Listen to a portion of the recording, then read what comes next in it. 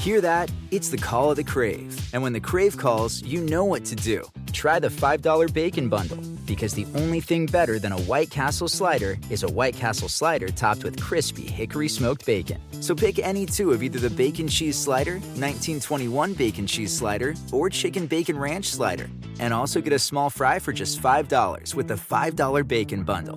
White Castle. Follow your Crave. Two guys drove to work. Neither guy wore a seatbelt. One guy got a ticket. One guy didn't. The same two guys drove home. One guy wore his seatbelt. One guy didn't. One guy made it home. The guy not wearing his seatbelt didn't. Don't risk it. Click it or ticket. Paid for by NHTSA.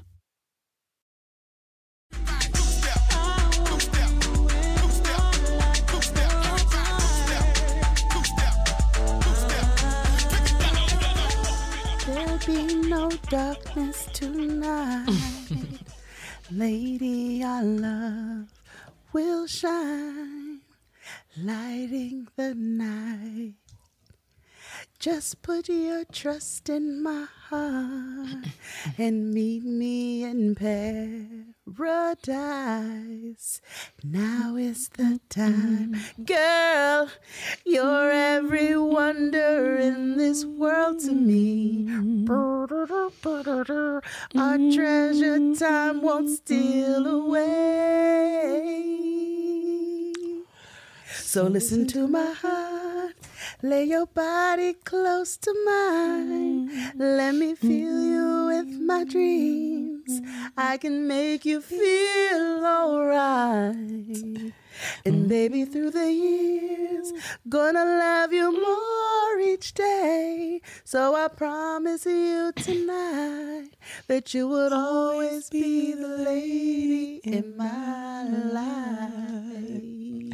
Yes. Yes. Lay back in my tenderness. Hey, let's make this a night you won't forget. Take it away, kid. Because that's enough. You gonna give us all them COVID runs last week, but she ain't gonna hop into a little Michael Joseph with me. Oh, you know I live for me some Michael Joseph Jackson. Praise the Lord, niggas. Welcome back to the ride. Praise the Lord, niggas. Everybody doing all right? Hope that we've all filed our taxes and or extensions. Extensions here. Say I. I in the mug. I'm just not prepared. Myself, and okay, all of us. Shout out to all the responsible people who have, long since done due diligence. Mind your business. Anyway, how you doing, sis? What's going on? I'm well. As I told you earlier, I was making danishes today. Nigga. Danish? Okay, laminating dough.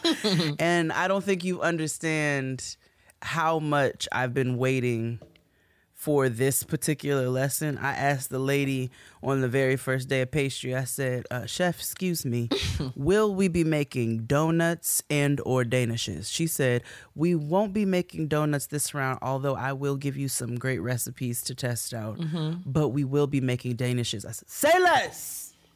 And I've been so excited about this that I literally had a dream last night that our class got moved to the evening and that I overslept and that I was very late by 2 hours for Danish Day.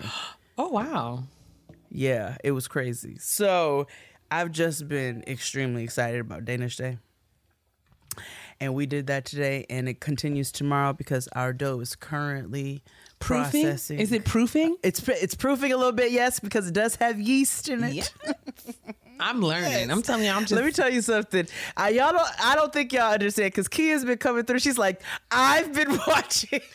I watched the Spring Baking Championship so that I might have something to talk about with Jade, right? And so I've been learning about the different kinds of Danish pastries, cake, sponge, different approaches and things like that. So today I told Jade in the last episode that I watched, they made de quoi. Yes.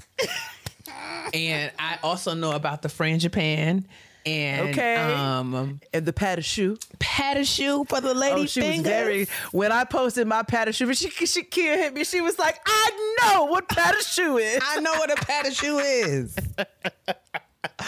I'll be pat a shoe in. The girl's been making pat a shoes and pastry creams and now I'm laminating the dough. Do you know are they going to teach you how to make buttercream? The different ones. I've already made. So I've already made your standard buttercream. Standard. So I know that there's like Italian buttercream and American buttercream, and I think I just made French buttercream. Oh. And in that we can use quite often, and it's a really nice standard recipe that you can alter and add things to if you want. If you want to add lemon zest or you want to add things to it. But it's a very beautiful little buttercream recipe. But that pastry cream is what I really had to get down. I learned about that too, because you can make different. Yes, you have to temper. Is it the butter and the eggs? Yes, and I learned in the slurry and the milk and the sugar. Right, yes. Slurry is cornstarch and water. Cornstarch and in pastry cream you use cornstarch and milk. But yes, a slurry is cornstarch and liquid. And I learned about the pastry creams because you can like infuse them with all of these really cool flavors. And so what is the thing that you, because you can put pastry cream in anything and it goes in many things, right? Like there's it goes in tarts. Like when you have those tarts, when you see those pretty tarts in Whole Foods in the windows, and they've got like, I was making those, nigga. People put them in like puff pastry. Isn't there like a cream puff? Put them in puff pastry. Isn't that what a cream puff is? You put them inside of pat a shoe. Yes. Yeah, cream puff pastry. Pat a shoe. You fill it when you make the what's the balls called? What are the pat a shoe ball? What's the fucking balls called again? I forget. Oh, like when you make the croquembouche tree. The Croquembouche. Thank you very much. I know it. Yes, bitch, you better. You can fill your standard. You would fill the croquembouche with your pastry cream, but you can also fill it with other things, hazelnut or whatever that you want to.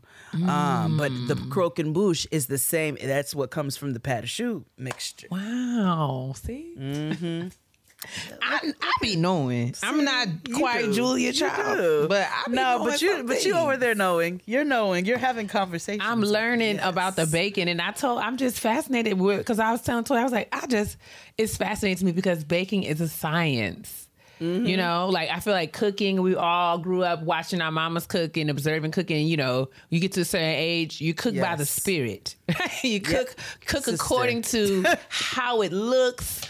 Just sort of the leading of the spirit. You cook by the spirit. But in baking, I mean, there's science, there's chemistry in baking. It's like you have to understand these things. Scale. Like I'm so used to making cakes and I'm using 1 cup, half a cup, quarter cup.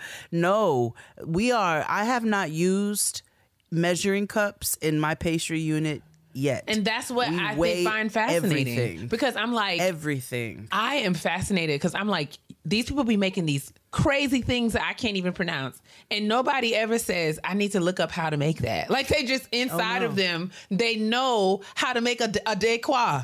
Like, or I know exactly how to make which is like, this is just a certain, this is a skill set, this is what school is coming in handy for, because if right now I had to, God forbid, I had to go on one of those competition shows, and they said, "I need you to make a tart with a pastry cream." Mm-hmm. I now can recall, because I've had to do quizzes, I've had to do papers, and I've had to make it, and then it's also going to be for my practical for pastry. I have to know the steps for how to make a basic pastry cream. And I can literally, as I'm talking to you right now, I'm rattling off the steps in my head of what to do to make a pastry cream. I mean, it's fascinating.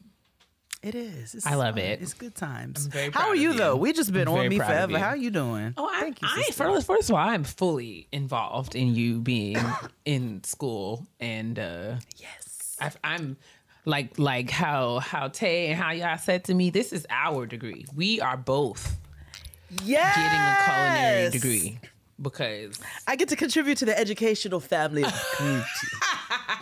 Because I have definitely taken ownership of all of Kia's degrees, okay? That nigga is a scholar over here. Absolutely. I'm a chef. You know? I have a PhD in higher education. And I'm currently in school for psychiatry and therapy.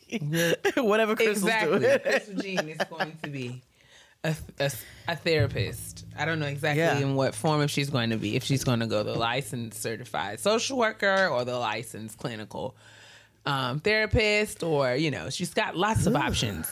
We don't know in which direction she's going to take, but I'm just so stinking proud of you girls. My girls are in school. That's how we felt with you, sister. So I love that it's coming back around. It is. I'm having so much fun. But yeah, I don't have any complaints. I'm doing fine. It's a Monday. How are you feeling? How is your COVID-isha? My COVID-isha is just about gone. I mean, every now and then, I just, have a little clear your throat and, but I think, also the histamines are histamining. So that's they are. So, I'm always going to have a little touch of that. I haven't really felt bad at all. In a few days, I feel very much like myself. And I think I'm on the other side of this thing, man. We love to hear Hooray. it. Well, let's get on the other side of this ghetto. We have a little bit of trash to hit. All right. So I think we should venture that direction. Let's do it. A clean up woman. It is time for the basura.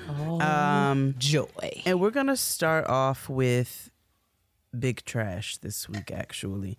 That happened last week. What day did that happen? Goodness gracious. The Brooklyn shooting on the train.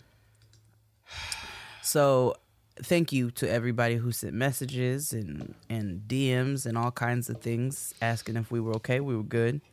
But there were 10 people who were shot. By I don't even know the man's name.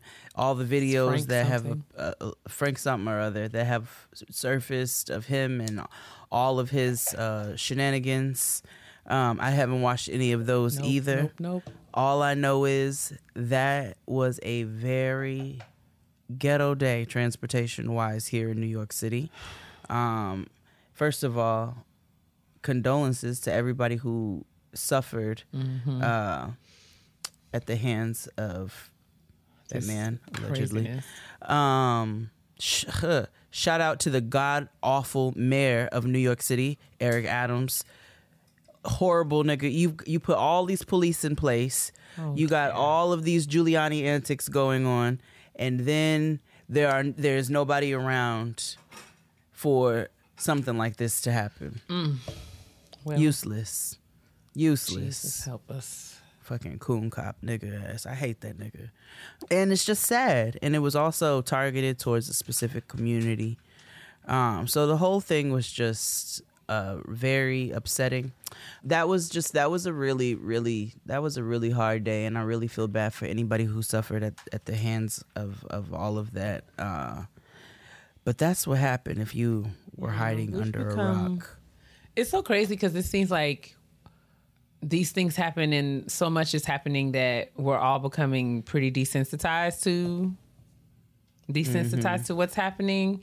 Because it's like you wouldn't think, it's just sort of like we kind of just move on. We don't deal with how absolutely traumatizing, traumatic and, these things are, and what, like how many people rely on a train every day, and and you just get up in the morning and you get on your normal mode of transportation, you go about your normal routine, and you don't expect for something like that to pop up. And I know there's always somebody on the train, somebody on the platform. I know it's always something going on, but you don't expect for something like that to happen. And so There were no casualties though, right? Or people were injured, but I don't think did anyone pass away? I don't think anybody passed away from Everybody was killed. From the last I read. No, I don't think anybody passed away.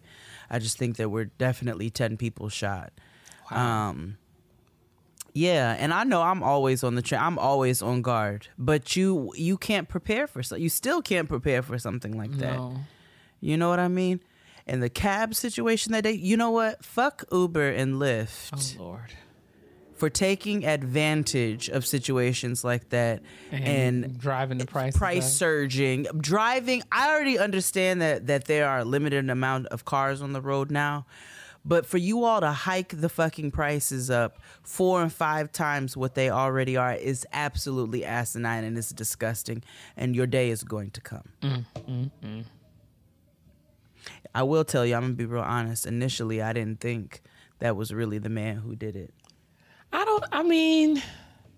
Because it was just it was like all day they were searching. And okay, so I don't know. I heard 2 different accounts and I don't really know which one to believe. Some people were saying that he was spotted by a person and they called the tip line. Other people are saying he called the tip line himself and said, I heard y'all was looking for me. But I saw the video of the man. I'm sorry. This is nothing about this is funny, but this video, was another reason why I was like, yo, something about this is like, it just seems like something in the milk ain't clean to me because all day y'all looking for this man and then all of a sudden you find this man. Now it's by 2 things. Now this is 2 different things that I read. One said it was the key to the U-Haul. The second thing said it was a credit card he dropped on the scene of the crime. And I was like, so you mean to tell me this huge thing popped off on the train and then all day y'all are looking for this man and then conveniently towards the end of the day, he leaves a key and or a credit card on the scene of the crime? Like it sounded weird to me. Then I don't see how those things would trace them to where he is though, or because allegedly he rented a U-Haul in Pennsylvania before he did all of this, I guess to carry his equipment, but okay, I guess. But so then that was the first thing where I was like, huh. And then I see the video and the man I'm sorry. The man who spotted him was like, I was working on the roof. Oh, no. And I look down and I see him. No, and I say, oh, that look like the guy. That's not what I heard. I heard this. I saw the video of the man saying it. It was a Dominican man. He's like, and I see him and I say, oh, on the that's roof. The guy. So I call it line. On the roof, Jade. Child, because he was a construction worker.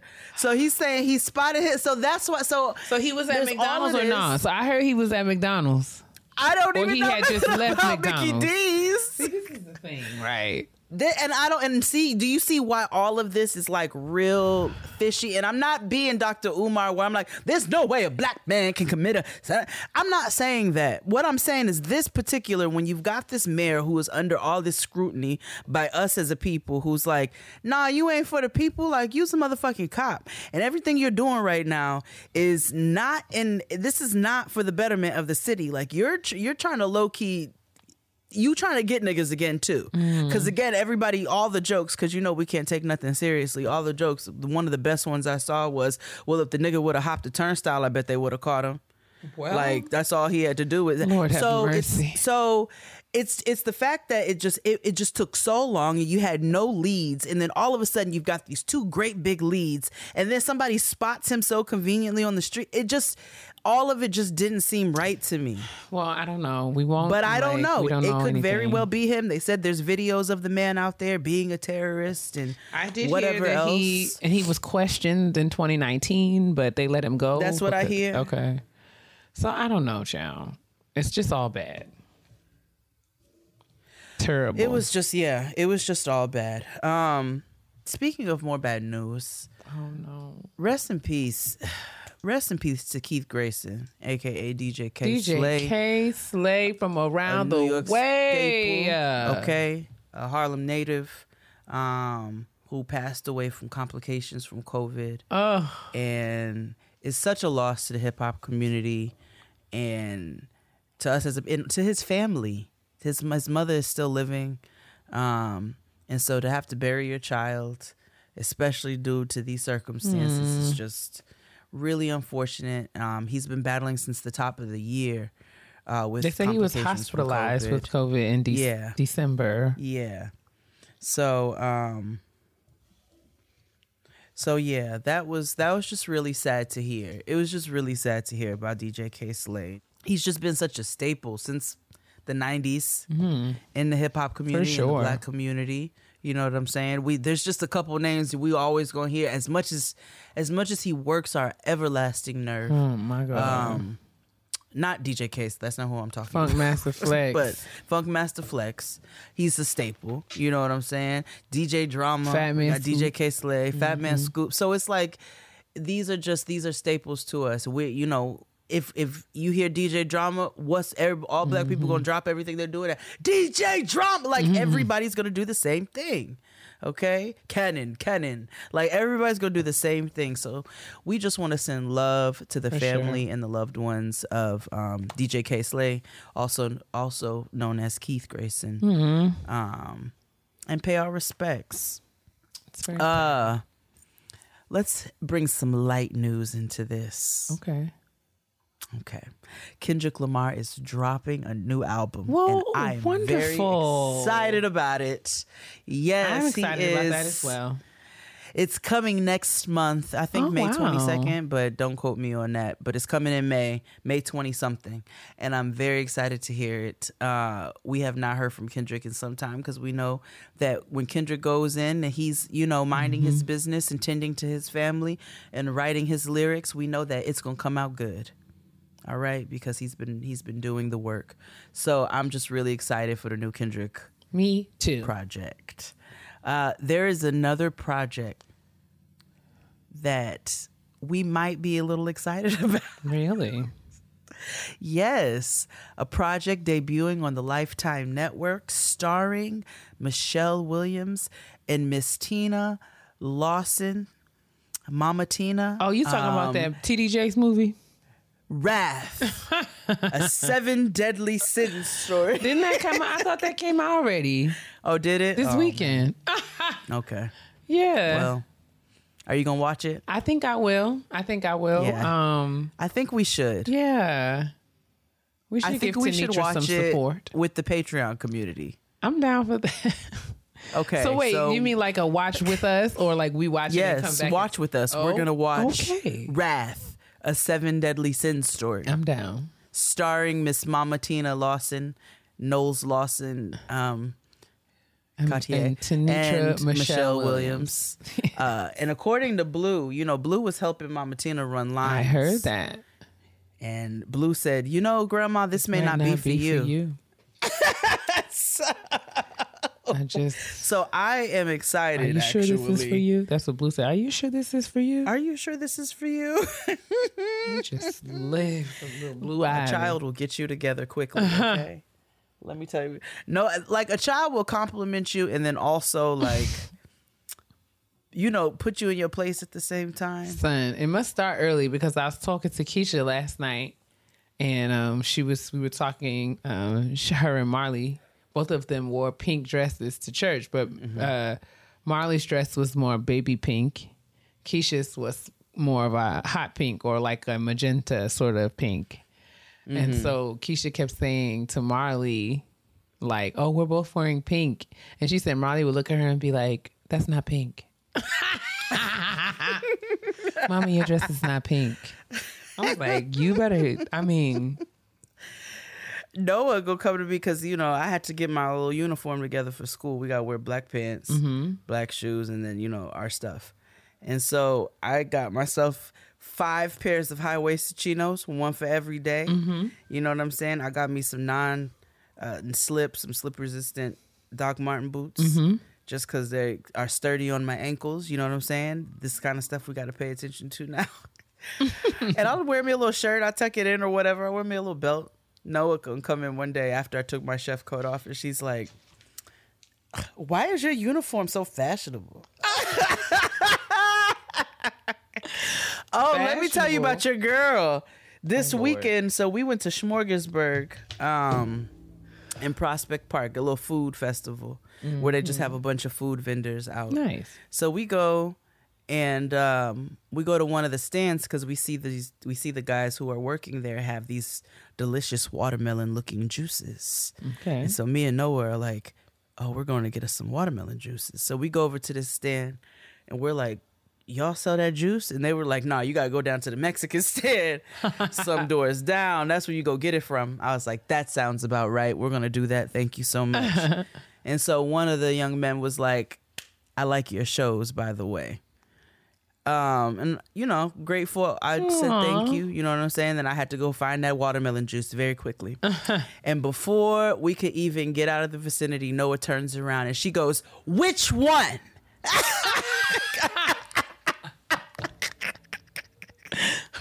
Because my mom got two, okay? And you need to put some respect on it. Thank you so much. My mom got two shows. So I was like, okay, first of all, what was her name? Not Roxanne. What was her name on Everybody Hates Chris? What was her name? The mom? Yes. I don't know. Child, why is this escaping me? I know that it's not Tashina Roxanne. Arnold. It's not Roseanne. Is it It's Rochelle. Rochelle. My mom got two shows. She's like, which? She's like, you like the show? Which one? I was like, oh my God.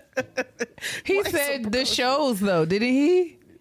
He said, I like your show. I think he said, I like your show. Oh, okay, listen to your show. Or something along those lines.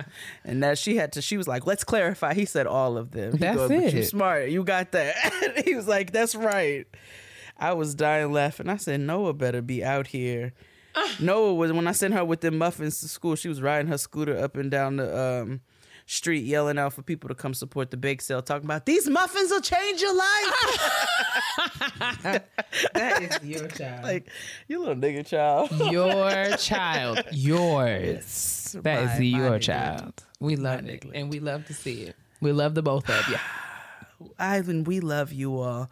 Lastly, on this trash. This is just, you all know I have to go to all of the different sites to go figure out what's going on. It was very dry today. But I found something that was not trash worthy as a story, but tickled my soul as a comment. Okay. So, you know, Mondays is the only day that I venture into the Hades room. It's the only day that I willingly go to hell. And there was a post by Mimi Faust's partner. Oh, Lord. Ty something or other. Okay. And she had got some braids, right? And so she was like, what I asked for versus what I got. And she was like, I got these, like, it was two pictures of her head, but I guess she used her own head as a reference picture. And then the person who did her braids just didn't get it right or whatever. Okay. So she was like, some of y'all don't need to be braiding, blah, blah, blah, blah, blah. Erykah Badu gonna say in the comments, look fine to me. And I don't know why, but that took me down. Just so petty. How old is Erykah Badu? I don't know, but you're never too old for that. I'm like, yo, she's because kidding. the braids weren't bad looking. They were not as crisp and clean and even as the first ones, but they weren't like, it's like, well, girl, if you're going to, person, if you're going to run around for the day, I'm trying to be respectful. If they're going to run around for the day or for the week or whatever, you just want two braids thrown in your head. They didn't look bad. Like, I seen worse. So I think that's what Erykah Badu, she was like, look fine to me. And that shit took me down. Oh, God. Woo, but that is it for the trash. As you all could see, it was very dry. And the other things that are going on, I have zero interest in talking about. Oh, did you watch the Versus? No. The one Mary and brother, sister, lover, whining? Don't do that. Sister, don't do what? Tell them don't do that. No, what are you guys talking about? Oh, my God. This is wholly inappropriate. I hate it. Okay, well, it's First still of all, one Mary. BB does not. BB and CC are the sisters, so I don't know where y'all get on this from.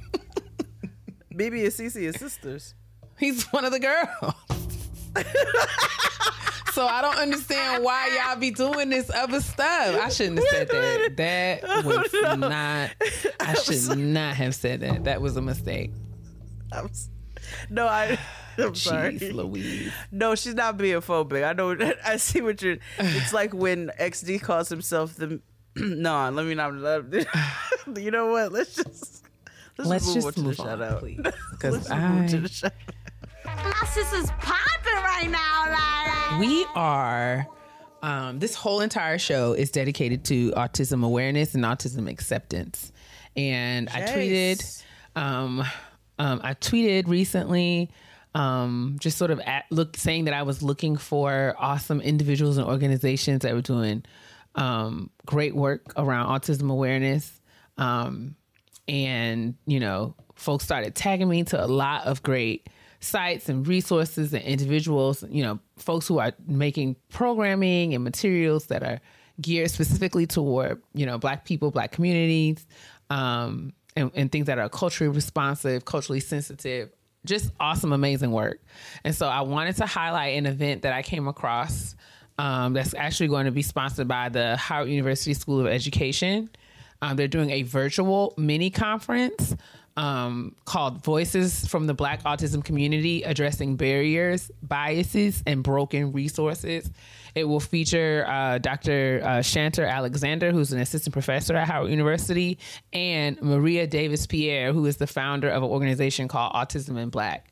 She is also a licensed mental health counselor, and, you know, discusses her experience as autism within her family, and, you know, develops great resources for Black parents who are raising autistic or neurodivergent children. This event will be 100% virtual. You can register online. We will provide the link in the description box. So if this is something that is of interest to you, check it out. Support.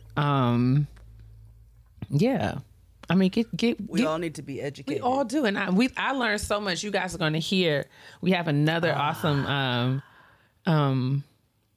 professional who's been doing great work in the around autism awareness, joining us at the kitchen table today. And Jade and I, listen, our wigs are peeled back, okay? We have learned so much, and you will too. So stay tuned for that. But yeah, check out the virtual mini conference. It's going to be held Wednesday, April 27th. From 6:30 p.m. to 8 p.m. Eastern Standard Time. It's completely virtual, sponsored again by Howard University School of Education. We love to see it. Spring is here. Take a real spring break and book yourself a moment of smooth at the European Wax Center. Whether you're going far away or sticking closer to home, the getaway you're dreaming of is closer than you think. Take a real spring break at European Wax Center. Our expertly trained wax specialists will make you feel brand new. So don't wait for summer and get away from it all and recharge. Book yourself a moment of smooth with the wax experts. When you visit European Wax Center, you get the best by the best. Their certified wax specialists are expertly trained in prepping, protecting, and pampering your skin. The European Wax Center online booking system makes getting a reservation simple and straightforward, just like I like it. You can also use the EWC app to book your waxing service. The secret is their signature comfort wax. It's a proprietary blend of beeswax sourced from Europe and other skin-soothing ingredients that allows us to remove our hair easily for a virtually pain-free experience. Let me tell you something. There is nothing like a real spring break to me than taking 20 minutes to myself to wax whatever I so choose on my body. And the European Wax Center and their specialists make sure that I feel like I am in Bali, okay, taking a vacation while I'm getting my nether regions waxed. Or my upper regions, my eyebrows, or my stash, whatever I'm choosing to get waxed that day, they make sure that I feel like I'm taking a vacation while I'm doing it. Take a real spring break and book yourself a moment of smooth at the European Wax Center. Make a reservation today. Your first wax is free. Perhaps you've noticed that the world is a whole dumpster fire. Well, work wives, best friends, and comedy writers Amy Aniobi and Grace Edwards are here to help. On their new weekly podcast, The Antidote, Grace and Amy open up and share it all. Everything from the cultural moments that light them up and help them escape the madness of the world, activities that bring them joy and laughter, and creative inspiration. Are you inspired by a bubble bath, hot tea, and an episode of Drag Race? Great, you'll fit right in. They're also sharing all of the personal strategies they use to cope in these wild times amidst the bummer news that threatens to steal their joy. Well, not today, Satan. Grace and Amy have the antidote. They also invite inspiring special guests to share their own antidotes to life's struggles and conversations that get deep and keep it real. Join Grace, Amy, and their exciting guests for something we all need, a show that focuses on joy. This is The Antidote. Follow The Antidote wherever you get your podcasts. Welcome, everyone. We are excited. We are very excited, Jade and I, to welcome a very special guest to the kitchen table today. She's going to help us all learn and grow. Everybody welcome the Supernova mom, also known as Miss Natasha Nelson. Welcome, welcome, welcome to the kitchen table. Hello, hello, you handsome and gorgeous lot, and thank you so much for having me. Yeah. Oh, For yes, sure. handsome and gorgeous lot. I've been in it since 2012, and it just stuck. I love that. It's affirming. It's just Right? the just amount of push that you need to sort of put. Okay, yes. Okay, I and then am people probably gorgeous. sit up there like, "Am I handsome or am I gorgeous?" That's what I I'd like thought to think first. that I was both. Okay, thank you. Hello, you handsome and gorgeous lot. She talking about me. I just want y'all Yes. to. Thank you. I am the one. But Natasha is here as you know, this year on Getting Grown, we wanted to do something in acknowledgement of Autism Awareness Month, which is the month of April. And Natasha is here as someone who has been diagnosed as being autistic and is also raising two very precious autistic children. It has made a life and a career of, providing support and resources and information for families who are negotiating, autism in all of its many iterations and incantations. And so I'm excited to have Natasha here because admittedly, So much. autism is something that, it's a word that we hear very commonly. But what I know of it, and then thinking more broadly around autism and, just the full spectrum of neurodivergence. A lot of us sort of use this word. We come in contact with this word. We see it, we hear it, but we don't really understand what it means. And so just as someone who, is proudly diagnosed this way, help us to understand, introduce yourself, let us know who you are and tell us about your journey and sort of what autism is all about. Sure. So first off, I am Tosh. Tosh is fine. And I am a autistic Black woman. I have 2 kids. I am married to a man who has ADHD, and I think he's a little autistic too. But for now, we're just going to ADHD. No. I just want y'all to know Tosh she's been doing this to me for like the past 10 tickling minutes. us. She has been hitting us with the giggles. I mean, because we're trying to be mature. And We are and respectful. If you can't laugh at yourself, then you got some internalized stuff. Because for me, autism, there's nothing wrong with autism. So Amen. if I didn't have autism and I was doing some quirky, weird stuff, I would laugh. So why can't I do it because I'm not autism? I love this. Absolutely. So please continue. So, and we have 2 children. One is 4 and one is 3. Yes, we was popping them out. But anyway. Got get into the business. Right? I said, wow, you're saying a lot without saying too much.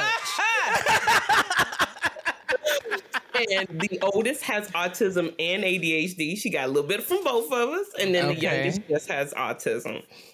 So I call us the neurodivergent Nelsons. I am a certified positive discipline educator. And so what I do is I make positive discipline accessible and relatable to Black and or neurodivergent people. What that means is if you Black, I'm helping you to understand and make positive discipline accessible in your household and relatable to your culture. If you're neurodivergent, I'm helping you to make positive discipline, accessible to your household, and relatable to your culture.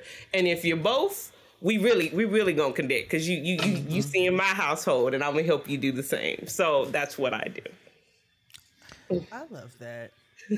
I've never heard of this this term.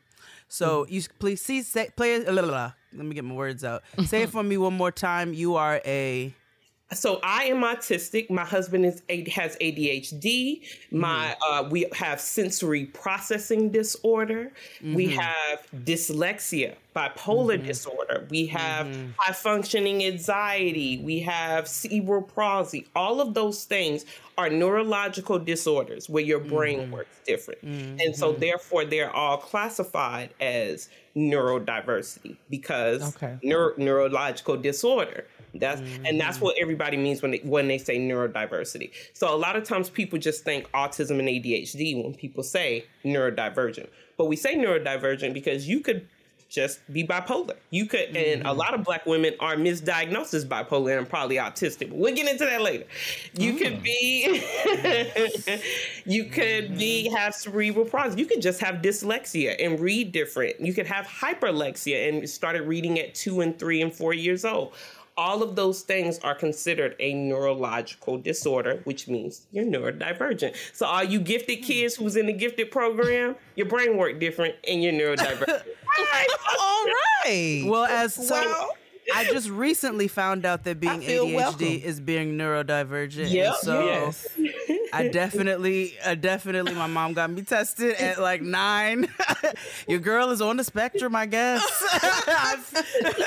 I guess that's what it is. Okay, so Jay bitches, so autism spectrum disorder, is sort of the full term for autism, right? And so that suggests that there is a spectrum or a range of neurodivergencies along this spectrum, right?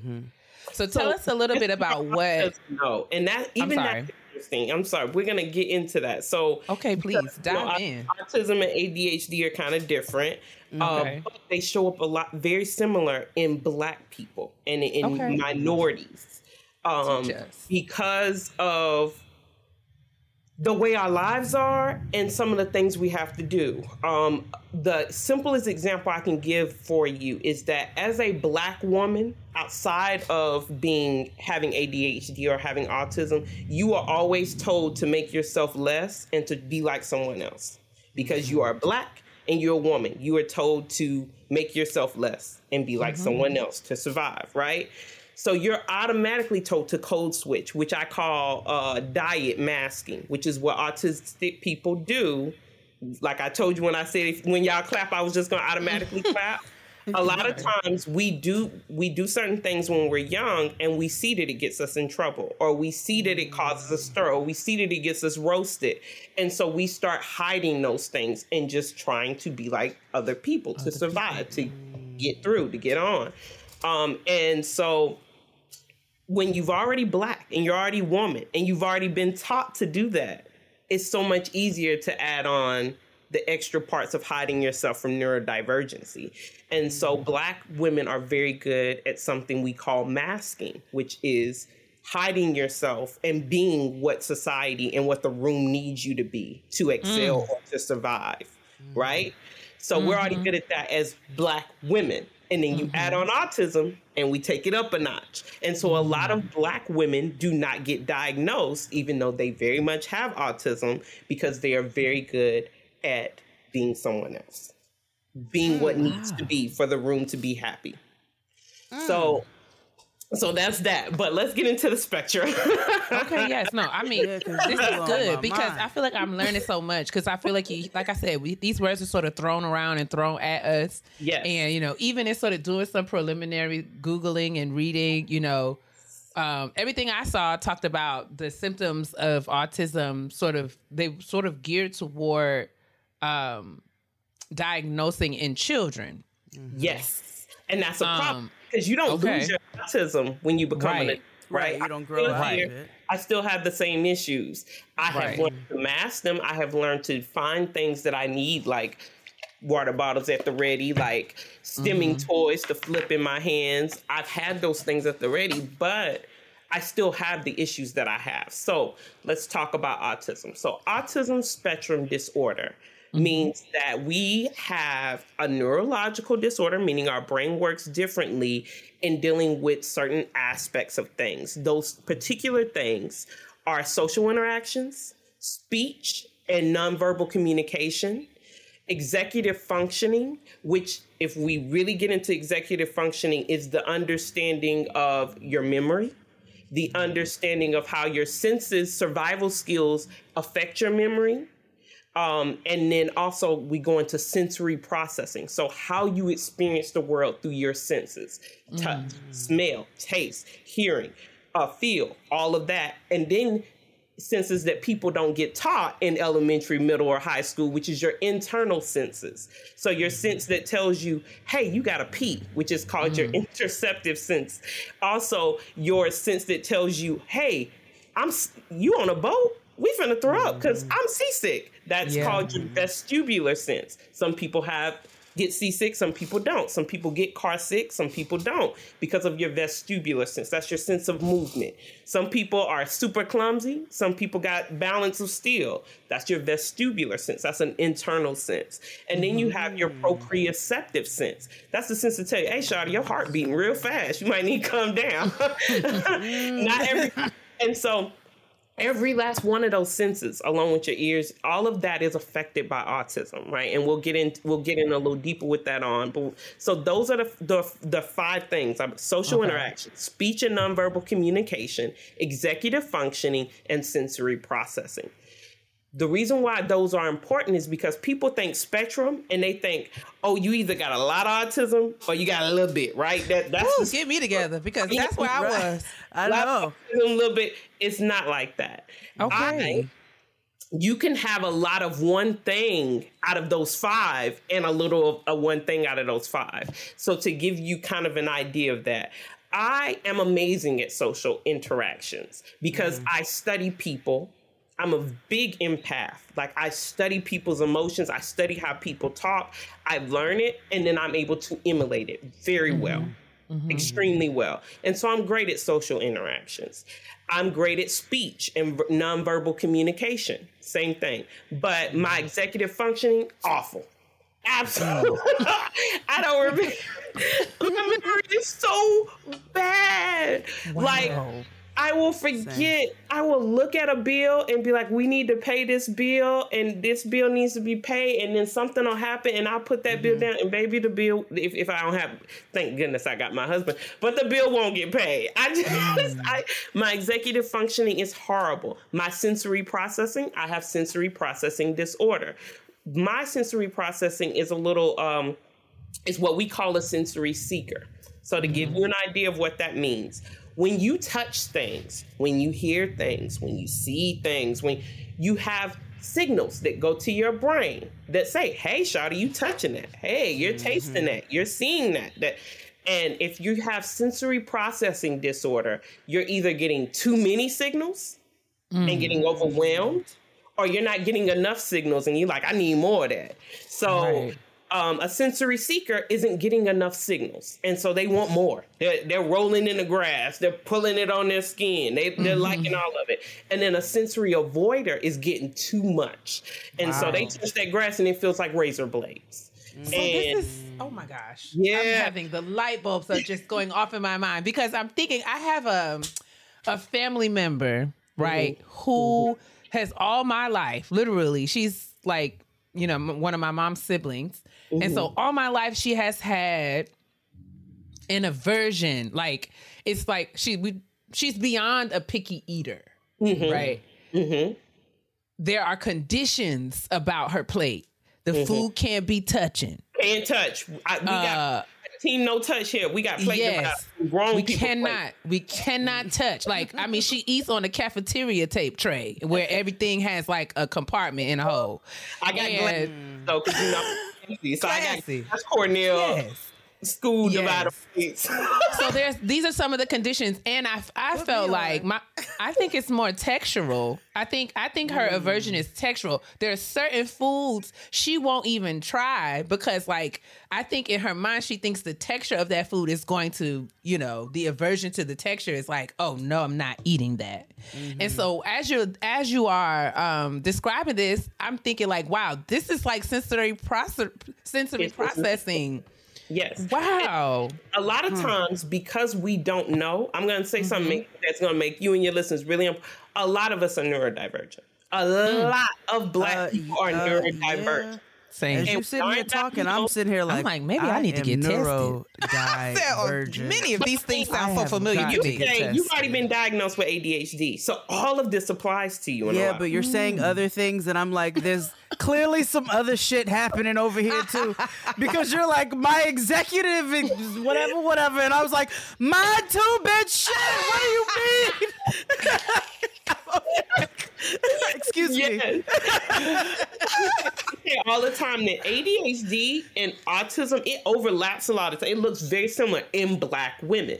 So now, why don't we know this stuff? Why? Because autism has not really been tested for us. Originally, they only cared about young white males. And still, a lot of the research is only about young white males. And so young white males, for the most part, still not completely, autism looks a little bit differently than it looked for me, right? And so that's why I say it's a spectrum in those 5 things, because usually for a autistic white male, they don't have a lot of social skills. So the social skill is low on the spectrum, right? They don't understand. Why that's always the first thing people go to. Yeah, they don't understand verbal communication. Sometimes they'll be nonverbal and they'll not be able to communicate. You have to find other methods of communicating with them. So I have hypersocial issues and hyper empathy issues. I care about everything. My husband be like, we can't say the world. I have hyper empathy and hyper social and verbal communication issues. You could have the exact opposite. It's a spectrum, right? Where what we call alexithymia, which is what my daughter has, where you don't understand what people are expressing to, and what Chris Rock has. I was going to ask, because he said that. He said he was recently diagnosed. Yeah. When people have facial expressions, when people are expressing their feelings, you can't read it. You don't understand it. You can't even identify it in yourself, which is interesting because he's an actor. I really want to know how that works for him, but I ain't important enough to have a conversation with. But please. Yes, you are. Yes, you are. Somebody needs to shit because he just found out. Hello. Yeah. And so for my daughter, we do a lot of exercises because in the beginning, like I remember the first time I cried because once again, 3 and 4 years old. So it's 15 months in between them, right? And both autistic. And I remember one time I was overwhelmed and I started crying and my oldest looked at me and started laughing and wiping my tears and was laughing. And I was like, girl, you better be glad I'm a new age parent because my mama would have called you a demon spud. Ain't that it? I'm sorry. No. She doesn't, you know what I mean? She doesn't read. Get your terrible tail away from me. That's what my mom would say. Get your awful mess, terrible tail away from me. Just awful. I'm so sorry. I'm telling you, I was raised Jehovah's Witness. She did respond.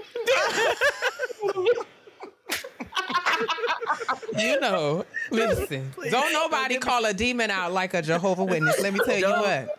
Don't get me started. Okay? All things are demonic. I'm with it. I'm with those shits. Like, yes, you are right. The deep. With a birthday cake on your birthday, with a birthday and a birthday present, demon.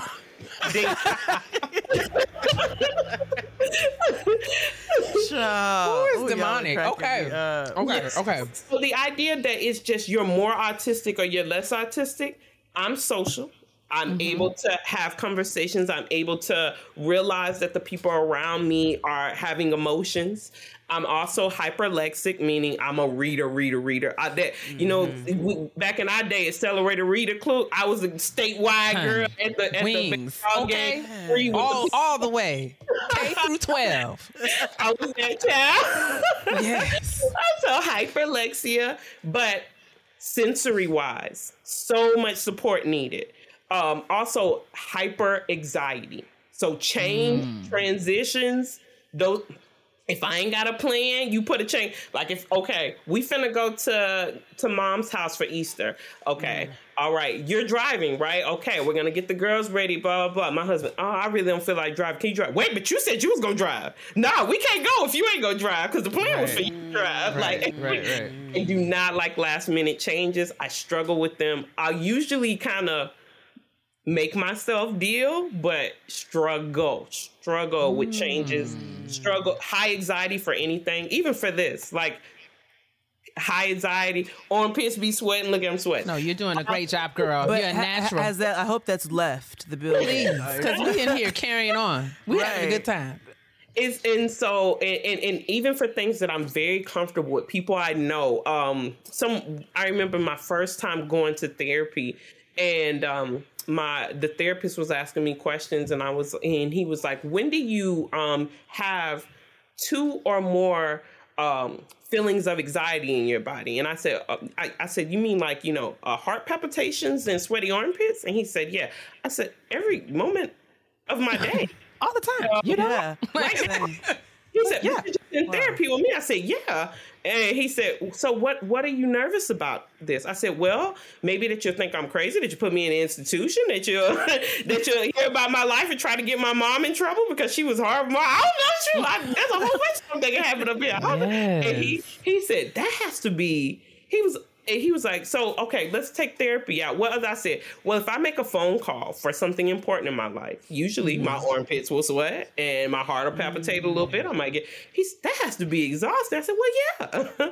And so I have high blood pressure. I just thought it was bad nerves because I got bad nerves. Nerves is high anxiety, which is neurodiversity. Every person in your life. Okay, wait, hold on. They got bad nerves, need to get tested. So my little sister, so sorry to put your business out there, girl. Yes. My little sister, when she was little, yes, she would get so anxious when we would go into spaces that she would take her arm and cover her eyes. Yes. And then even as she got a little older, still as a kid, she would ask me to call her friends. Yes. Because she didn't want to speak to their parents, and not because she was up to anything, but because she would get so anxious asking for them that she would need me to do it for her. You mean to tell me my little sister is also neurodivergent? So both of us. It's a possibility. If it has if that executive functioning, she's somewhere on that spectrum. If that social and verbal communication, she's somewhere on hyper or retentive, because it's both ends of the spectrum. You know what I mean? Yeah. Sensory, somewhere on the spectrum. If you're seeing signs in all of that, get tested. All of us, though. No, we're fully grown. She got 2 kids.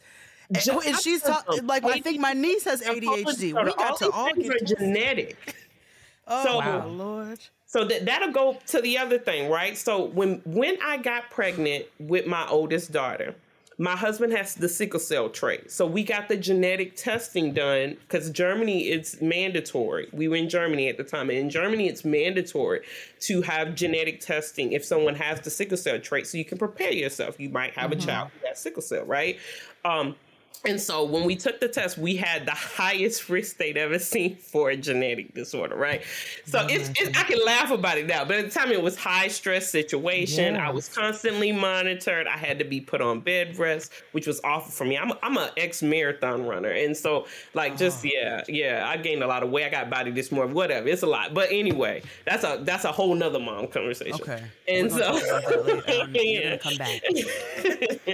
And so eventually, we get to like 36 weeks. They say they don't see anything wrong, but what they're looking for is chromosomal issues, right? They're looking for, some Down syndrome, different things like that. They're not looking for neurological disorders. Yeah. They're looking at physical type of ailments. So they're like, oh, you're fine. So I have a natural birth. I squat her out, whatever.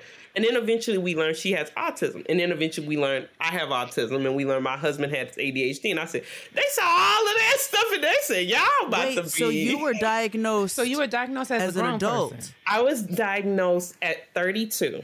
After both daughters were diagnosed. So my first daughter, I was lucky enough I'm a real woo-woo girl. So I wanted to be at home with my kids. I wanted to cloth diaper. I wanted to baby wear. I wanted to Montessori at home and all of that stuff. Wow. even like two Jades, kid, isn't it? Two Jades. Carbon copy. It's copy paste. That's what's happening here. Okay. Part of even me just agreeing to have kids was like, okay, but we need to save up a lot of money because I don't plan on working until until my children can speak, because I wouldn't want them to go to any kind of daycare until they can speak. And so I stayed at home, so I was able to see, those different milestones not being met, and different things. And then I was able to do a lot of, and in Montessori, and the way Montessori works is it's very child led.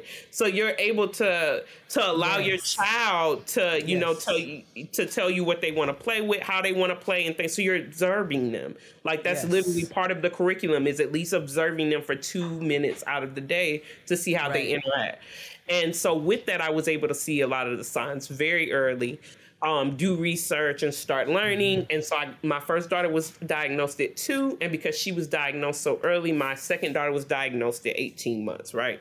Okay. So with my first daughter, I saw some traits of me, but my first daughter, her autism manifests a lot like a white male's, like all the research shows. That's why it was so easy to have her diagnosed, even with me not understanding autism, not knowing everything. What are some of those conventional ways? Like, is it like, not responding to her name? Not being able to speak. Not responding to their name, really. Not looking at the point. Yeah, no eye contact.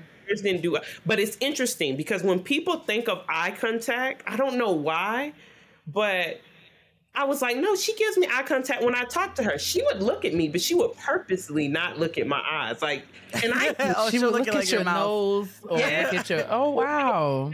Fake mouth, but she's not looking in your eyes. And if she does flick to your eyes, she immediately looks away, right? So no eye contact. But then it's even simpler stuff that you would not think about. She didn't differentiate her fingers. So, like you're 1, 2... Little kids start doing stuff like that, but she didn't do that. Waving bye-bye and hello, nodding your head yes and shaking your head no, never happened. When you point to something, she did not follow your hand to go say, oh, what you pointing at? She'd be like, whatever, I don't care about your stuff. Makes me know, never mind. I'm not interested. When you would come in and say, Paris, she wouldn't respond unless you said, Paris, come here. So my daughter is very literal and apparently has been literal since 6 months because why are you just coming in and saying my name? What I need to what do I need to respond to that for? It's like you in here. You know what? That's like when people text you, hey, I'm not responding to that. You've got to come with something else. What do you want? And so Paris was very literal. Like it's so funny. Me and my husband were just peeping at, like, she still kind of does it to other people. So my younger daughter will come in and say, good morning, Paris. And she won't respond until I say, Paris, Riley said good morning to you. She wants you to say good morning back. And she'll side look at Riley and she'll say, good morning, Riley. And she'll go, hey, girl. Girl, I just saw you. Are you satisfied? I mean, we just saw each other. We was in the bedroom together. What you coming speaking to me for? She feels like the coworker. She's like, why do you pass my desk and say hi every time you pass my desk? Autism can really be a bad attitude sometimes. Okay. It just seems like a disagreeable person. Why a lot of black women have autism. Hello, it's like, I feel right at home. Okay, and they don't want, and they're very literal, and that's why they struggle in those spaces because people are expecting a lot of dumb stuff, and a lot of stuff is for show that we don't like. A perfect example for me is those emails where people are like, I hope this email find you well and all this. I don't understand. I don't. I just put it because I don't know what the fuck else to put. Hey, how you doing? I don't care. So I can do it just like you did. Because I know people expect it, but before I was just getting straight to the point. Like, hey, I got these spreadsheets you want. They're done this way. Here you go. Boom. Let me know if you have any questions. It would know. This is so crazy because on my Facebook memories today, it was me griping because I had a coworker when I was working at Columbia who had this awful habit of not greeting me in the email. It would just be like, Takia, blah, blah, blah, blah, blah, blah, blah. And I'd be like, you can say good morning, Gary. You can say good afternoon. You can greet me. You don't just be coming in here telling me what to do. And I was just going off like, I need a salutation in my email. Don't you come in here just rattling off a list of things for me to do. Hello. I really don't think about it. Like, even to my friends, and now I'll be like, oh, my bad, good morning. I'll wake up and be like, hey, you would still want me to bring that pot roast to dinner, right? All right, bet. And I mean, that just sounds like you are concise. To Hi, me. I'm sorry, good morning. Streamline. Pleasantry. Kia, how many times do I text you and say something and then come back and be like, oh, and how are you, by the way? Exactly. She does it all the time. I'm sorry, I'm being rude. Good morning. See, I do. And can I tell you let me tell both of y'all a quick story, okay? Because now, like, it's just, I've got to schedule some testing after. It's got to happen. So I used to have this job with this nigga named Terrence Fontaine. I don't mind saying his name because I have put him in my prayer list that if I ever see this nigga again, I'm going to bust his kneecaps out. But anyway. Well, what does that have to do with prayer, Jade? Go ahead. Because I said, God, this is a promise from Jade. So anyway. Oh, my God. So Terrence Fontaine comes into my office and he goes, Lord have mercy. why are there 2 YMCA files? And I said, I don't know. I didn't create the files. And he goes, oh, you don't know? You don't know? And he gets like, he thinks I'm being a smartass. And I said, I'm answering your question. No, I do not know why there are 2 files. I have no problem combining them if that's what you want, but I'm answering your question. Right. Tyler, when I tell you he stormed out of that office and that was the last straw. That's how I ended up losing my job. Because of how I answered that question. It was also because his ego was extremely fragile. I would say I don't like you coming with questions that don't have a solution. What's the solution you want? Because this why question is an accusation. It's dumb. I've been working here for 9 months. Why the fuck would I know that there are 2 files that existed before I was asking here? me why? Like it's my responsibility, and that's why That's why I encourage, because I try to use nonviolent language. I encourage my parents not to use why questions with their children. Why has an accusation and an assumption in it every time. This is every so time. Deep. Oh. Why? Hold on. Hit me now. Hold on, because I have a kid. So don't ask her why. Ask her what. What happened? The what happened is going to tell you the why. What happened in school today? Oh, well, yeah. he asked for a pencil, and so I blah, blah, blah, blah, blah. Instead of, why was you talking in class? Oh, yes. Okay. That's Like good. my I do that. Yes. What happened in your why? You telling what happened in your why. And it has an accusation, and immediately people clam up. Because why you accusing me of stuff? So why makes people clam up? So go to what happened. What happened? Okay, so listen. Okay, So you get diagnosed at 32. Yes. Your children are diagnosed earlier on, 2 and 18 months, you said. Right. So what happens? Typical, research what all white males do. So she's nonverbal. She's not talking at 2. She's antisocial. She don't like people. She don't want to be around people. She doesn't understand social communications and, boundaries and different things like that. Sharing, talking to people. She don't, none of that. She don't care about any of that. Right.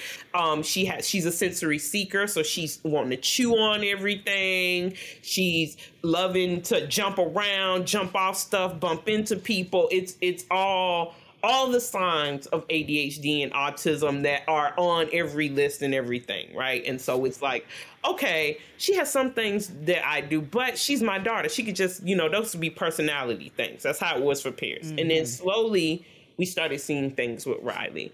So the first thing was that Riley didn't walk until she was 18 to 20 months, not because she couldn't walk, but because she was scared. Didn't want to. Oh, anxiety. When we would walk with her, we would hold her hands. We would feel her little body shaking, scared to move from listen, y'all, and I exaggerate it because it ain't funny, but it is. When the floor Every time you giggle, sorry. from carpet to hardwood, she Couldn't was handle it. as hell. She was Not doing it. sliding across. Wait, does she look like Not those doing it. babies when you try to put the babies on the grass and their legs go up like that? No, ma'am. Listen, No, ma'am. Not doing 5 it. minutes. She took one leg trying to slide it across like it was lava or something. Nigga, what? Why the flow changing like this? 5 minutes.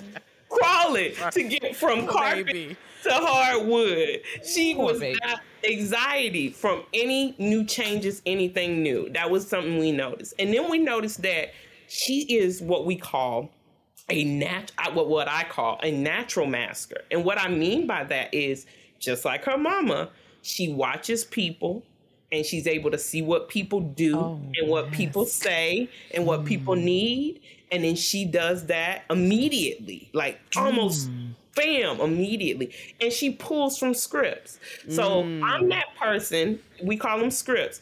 Those people in your life who every time somebody say something, they pull a movie, a TV show, a song to talk about it. That's scripting. And yes, that is a part of your autism or ADHD. So I am that person. You start talking about something, then all of a sudden I got a song or a movie quote or a TV quote. Wait a second. No, wait a minute. It's because a lot of times it's a lot of processing work to come up with your own stuff off the cuff. And so it is so much easier to go into your amygdala, your memory bank, and just pull from what you know and say that. Because you already know people accept that. You've seen people accept that. You know they understand that. And it's so much easier to pull from that than come up with something out of your own brain. And so autistic people, ADHD people, neurodivergent people will pull from scripts a lot, because that's a lot less processing and energy. And they know that you as a society will accept this script because we accept this script. We've seen you go for this script. Okay, so I admit something problematic to you here in this space. Yes. Is this a safe space? Yes. It's a safe space. It's a So safe I've been talking to Kia in the audience for weeks about this aggravating ass boy in my class. Mm-hmm. Because we got beef right now, right? We got beef forever, actually. In Forever. My eyes. But before this, every day he would come with these TV quotes. I mean, it was always a Rick and Morty, a BoJack Horseman, even the TV show Screen University. What? Family Guy. What's the other one that's not family? With the alien dad or whatever. It was always, but every day. Every day. Mm-hmm. And every day I would say, boy, I don't know what the fuck you be talking about. And he still would keep quoting shit. And it does not matter what we talking about. He got a quote from one of them shows. And I admittedly said to myself, I think he is on the spectrum. And but then as you're talking and you said songs, and I was like, bitch, a mirror for yourself. No, it's true. I'm thinking, as we're thinking through all these things, I'm thinking about all of the people. How it looks, right? So for me, I'm hyper aware of other people's reactions, their social, their gestures, their facial expressions, even the atmosphere of how people feel. And so if I see a script and people ain't feeling it, I'll find another one. But he may be on a different end of the spectrum when it comes to social interactions and when it comes to communication, right? So he may be pulling from scripts, but not realizing that y'all not feeling it and it's not given. And so because he's different end on that spectrum, as opposed to his scripting and verbal communication, he may not be realizing that his scripts aren't working to help him communicate. Because that's what scripts are. Scripts are ways for us to communicate when we don't have the words, right? Or when we don't want to use the words. And so he's not realizing that his scripting isn't communicating with y'all. And so he's continuing on because he probably has issues with social interaction. I'm great with social interaction. I struggle sometimes with communication, and that's where I pull my scripts from. That's why I say it's not one spectrum. you have a spectrum for each of those problems. Some people are Right. great at executive functioning. Some people are horrible at executive functioning. Some people are in the middle, right? Some people have sensory seeking issues. Some people have sensory voiding issues. Some people are combo, and that's hell. Because when you're combo, that means that you may be seeking in some senses and avoiding in other senses, right? So sounds could drive you crazy and overwhelm you, but you be seeking all the textures and foods and stuff in your mouth. Or sight could overwhelm you and you need shades all the time. You can't even drive without shades. But you also want people to touch you and love on you and give you deep pressured hugs. So you can have some areas where you're avoiding. And then look, even because that was another thing. I had a friend who was telling me, you know, I just always have hated people touching me. That's my daughter. So let's get into that. So when Riley, so she had the anxiety, and then she had the immediately being able to having that high empathy and being able to mask and do what people wanted when they came in the room. Because that's always how I've explained myself. When I was getting diagnosed and they told me to tell them why I was there, I said, my whole life, since I can remember, I've gone into a room, I've assessed who's in the room, I've figured out what they needed from me, and I became that. My whole life. Oh, wow. Whatever I thought the room needed. If the room needed a leader, I was a leader. If the room needed someone to boost up the leader, I did that. If the room had a little bit of tension, I was the mediator. If the room needed a mom, I was the mom. I've gone into the room, I've listened and let people talk, watched, seen who thrived in the room, and became what the room needed me to be. So, okay, question. You get diagnosed at 32. Mm-hmm. And then what? So now that you know these things, you have these understandings about how your brain particularly functions. We know that there is no per se cure for autism, but there are things that you can do to manage or treat or, live with, accommodate, support, folks who have these sort of diagnoses. So talk a little bit about like what your process was from like getting diagnosed and then what. So like what have you been doing since then? So first off, there are few to no resources for adult autistic people for multiple reasons. For some reason, people pretend autism goes away when you're an adult, which is dumb. Also, a lot of times autistic adults do not survive. For multiple reasons, right? I'm 32 and I have high blood pressure because of anxiety. You know what I mean? Oh shit. People, you know what I mean? So, and then you think of other things. The suicide rate is very high for autistic people. You don't understand me. I'm struggling with my Rick and Morty scripts.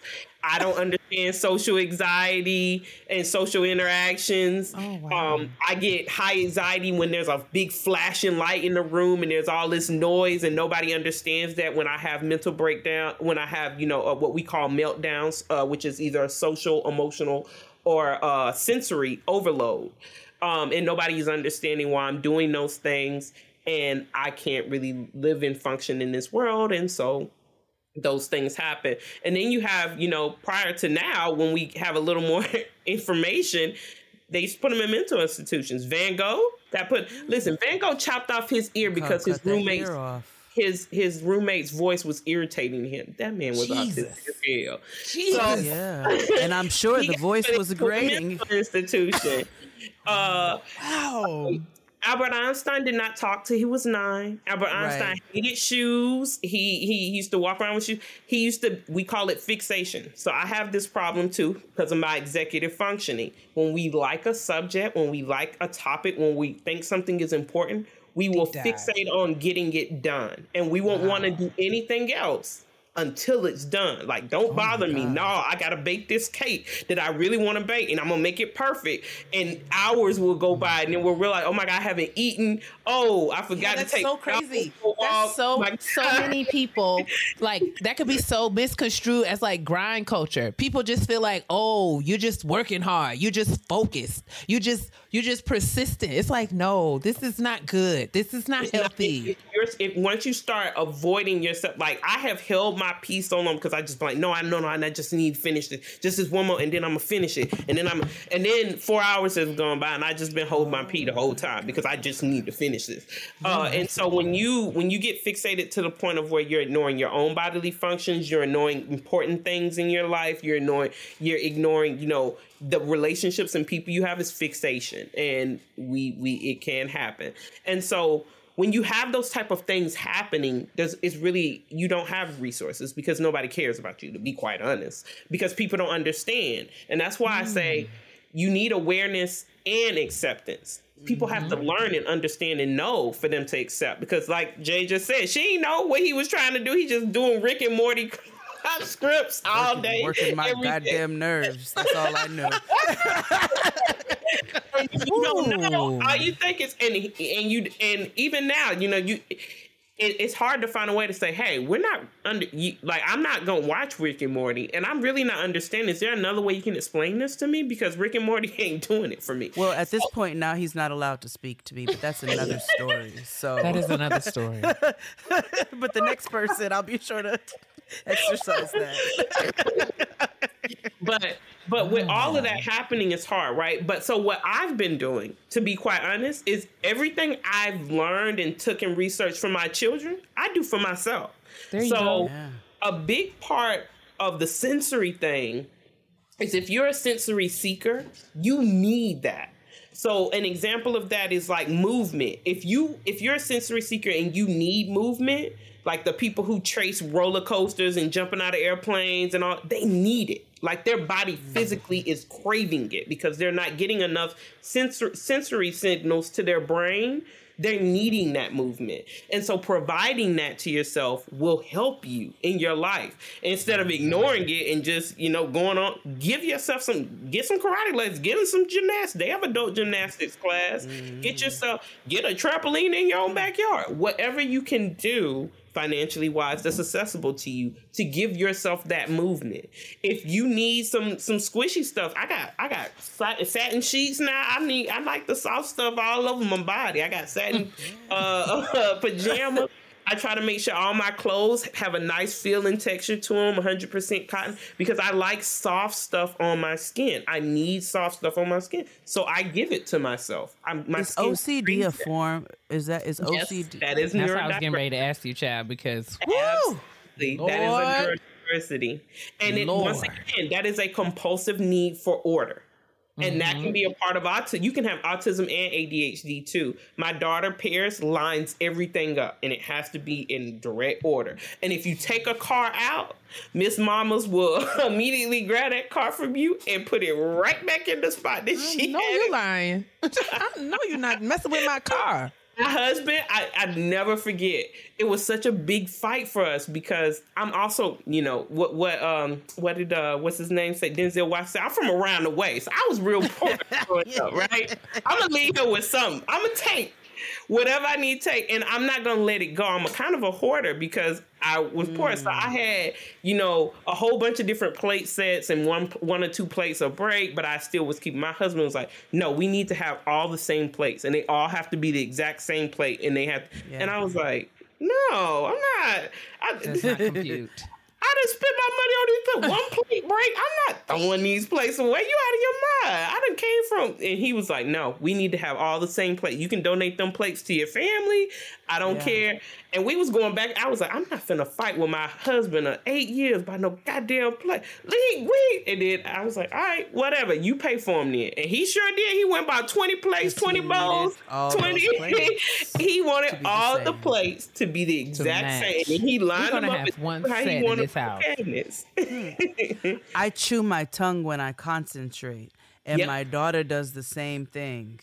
That's called stimming. So there's different types of stims, and they're usually because you're trying to concentrate, you're uncomfortable, you're feeling some type of anxiety, right? So an example would be finger sucking. Finger sucking is a stim. I suck my fingers up until middle school because this little nasty boy said something in the middle school class about DSLs, and I was like, "Oh, can't do that no more." And I stopped doing it in school. What in the world? You see, filthy little. It was. I bet his name was Larry or Tony. Have a feeling useless, just useless. Alvin, so close. Calvin. It would have to be a nigga named Calvin. Okay, it's Being always a nigga motherless. named Calvin. Being motherless. I mean, and just destroying the innocence of a child. And so but like my brother had put cat poop on him one time. Wash it off. Hot sauce they had put on my hands. You wash it off. Those had not broke me. Social. I'm a social person. And so that DSL comment, I was like, oh God, I got to stop doing this. But I still had to find an alternative because the sucking is soothing. Sucking on things, mouth. Yes. That is soothing. So chewing on things.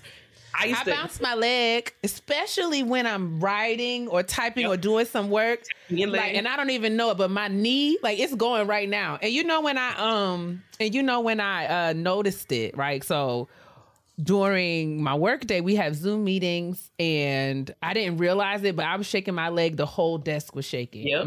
My desk was like, I mean, the person I was in the meeting with was like, Takia, your screen is moving. What's going on? And I was like, oh, that is my leg, girl. My leg just be are going. you masturbating under your desk? What's happening? No, I'm not.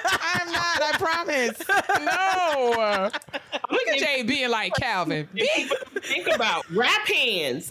Rap hands is a STEM. People who talk with their hands, that's a STEM. So like in white male typical children, they call it flapping. When children get excited, they do this, right? But when I'm excited and I tell you when I'm rolling down the street, you see me, I'm flapping all day. This is sensory. This is definitely You better Yo, go. you better go. Yes, you better. rap hands is stemming. I just text my sister right now in the middle of this conversation. I said, I think we are on the spectrum. No. I'm literally thinking about everyone in my family. So when my mom told me this a while ago, he had a extreme trauma when he was a teenager. He was with his father. His father passed away.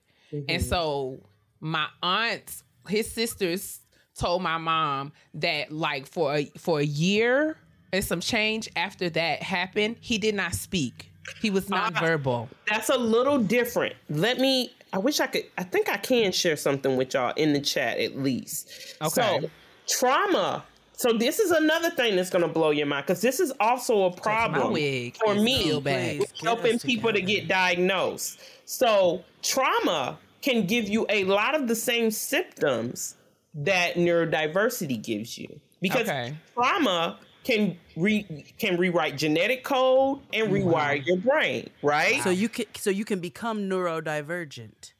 After experiencing a trauma. They won't classify you as neurodivergent, but you'll have the symptoms of neurodivergency. So like because of how that trauma affects you. So I'm going to send you all a link and then I'm going to explain it, but I want to make sure that you all have the information. So let me go here, put it in the chat so you all have it to look at. And We'll then in the description box so y'all when can I see tell it you too. this conversation, I just was not even my mind expecting. is blown away. Okay. So, and this is how it becomes really difficult. And go to slide 5 because that's what we're going to. The whole slide is important, but we're going to stick with slide 5, right? So when we talk about Black families in particular, right? And we talk about the trauma that is being Black, right? Sometimes it's hard to tell if what we're seeing is that Black people, their brain is being rewired due to the trauma of racism. And that may be why we're seeing a lot of symptoms and a lot of neurodiversity, or if it's actually just neurodiversity. And of course, I'm not a psychologist, so that's for a psychologist to figure out. But some of the things, so families deal with systemic racism, ableism, sexism, generational trauma due to slavery, due to Jim Crow, due to poverty, right?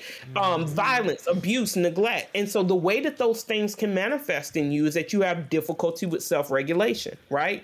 You have difficulty with problem solving. You have a lack of trust and confidence in the people around you, and so you may not speak to them. You may have delayed development of social and emotional skills because you don't trust the people around you. Wow. You may have hyperarousal where you're always going off because you never feel a homeostasis. You never feel like your needs are met. You never feel like you have have peace.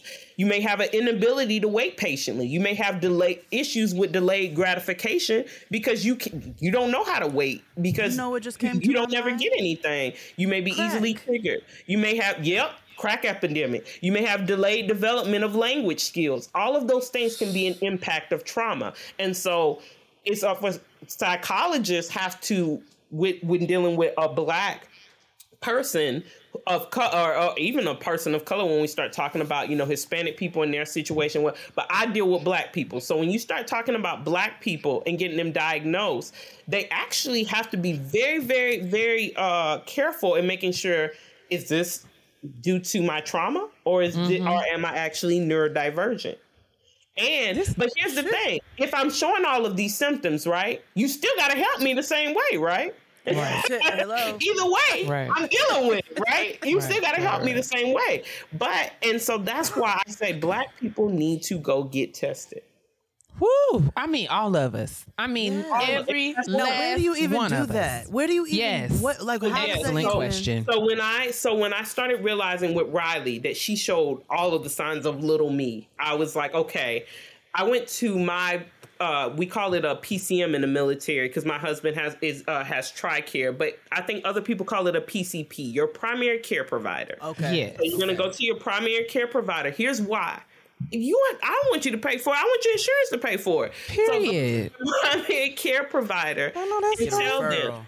Yeah, get that referral. But you want to have the right language because a lot of times if you just go to your primary care provider and be like, hey, I think I'm autistic. They're going to be like, Teresa, girl, sit down. Sit down. It's going to be like, because my nerves be bad. That's going to be me. My nerves is chewed Get out of my doctor's appointment. on Twitter, because Supernova, she be like, when you don't remember stuff, let me show it to you. Right. Like, when I drive down the FDR, the opposing lights, they trigger me.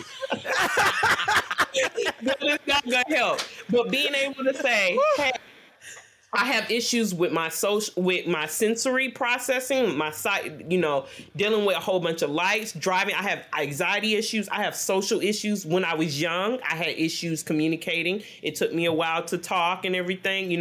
I have issues with executive functioning. I have issues remembering things. I have issues keeping things on schedule. I have issues remembering my friends. I have object permanence issues with my relationships, where if you're not in front of me, I may love you to death, but I don't have to speak to you for a year, and because I forgot you because you're not in my everyday life. And then when I pick back up with you, the love is still there, and it's like you never left because object permanence. And so when you have the language, yes, then you can ask for the referral, and they'll say, "Oh, like my but I mean."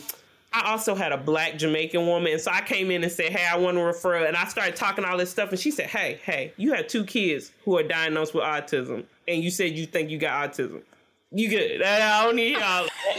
I know that's right. So this is why it's important to have, we talked about this before. This is important to have, care providers who have cultural intelligence. Yes. Who can be culturally sensitive, culturally responsive, understand the context and all of these things and how these things sort of play a very integral part into properly diagnosing and determining treatment plans. Yes. I want to ask you this though, with respect to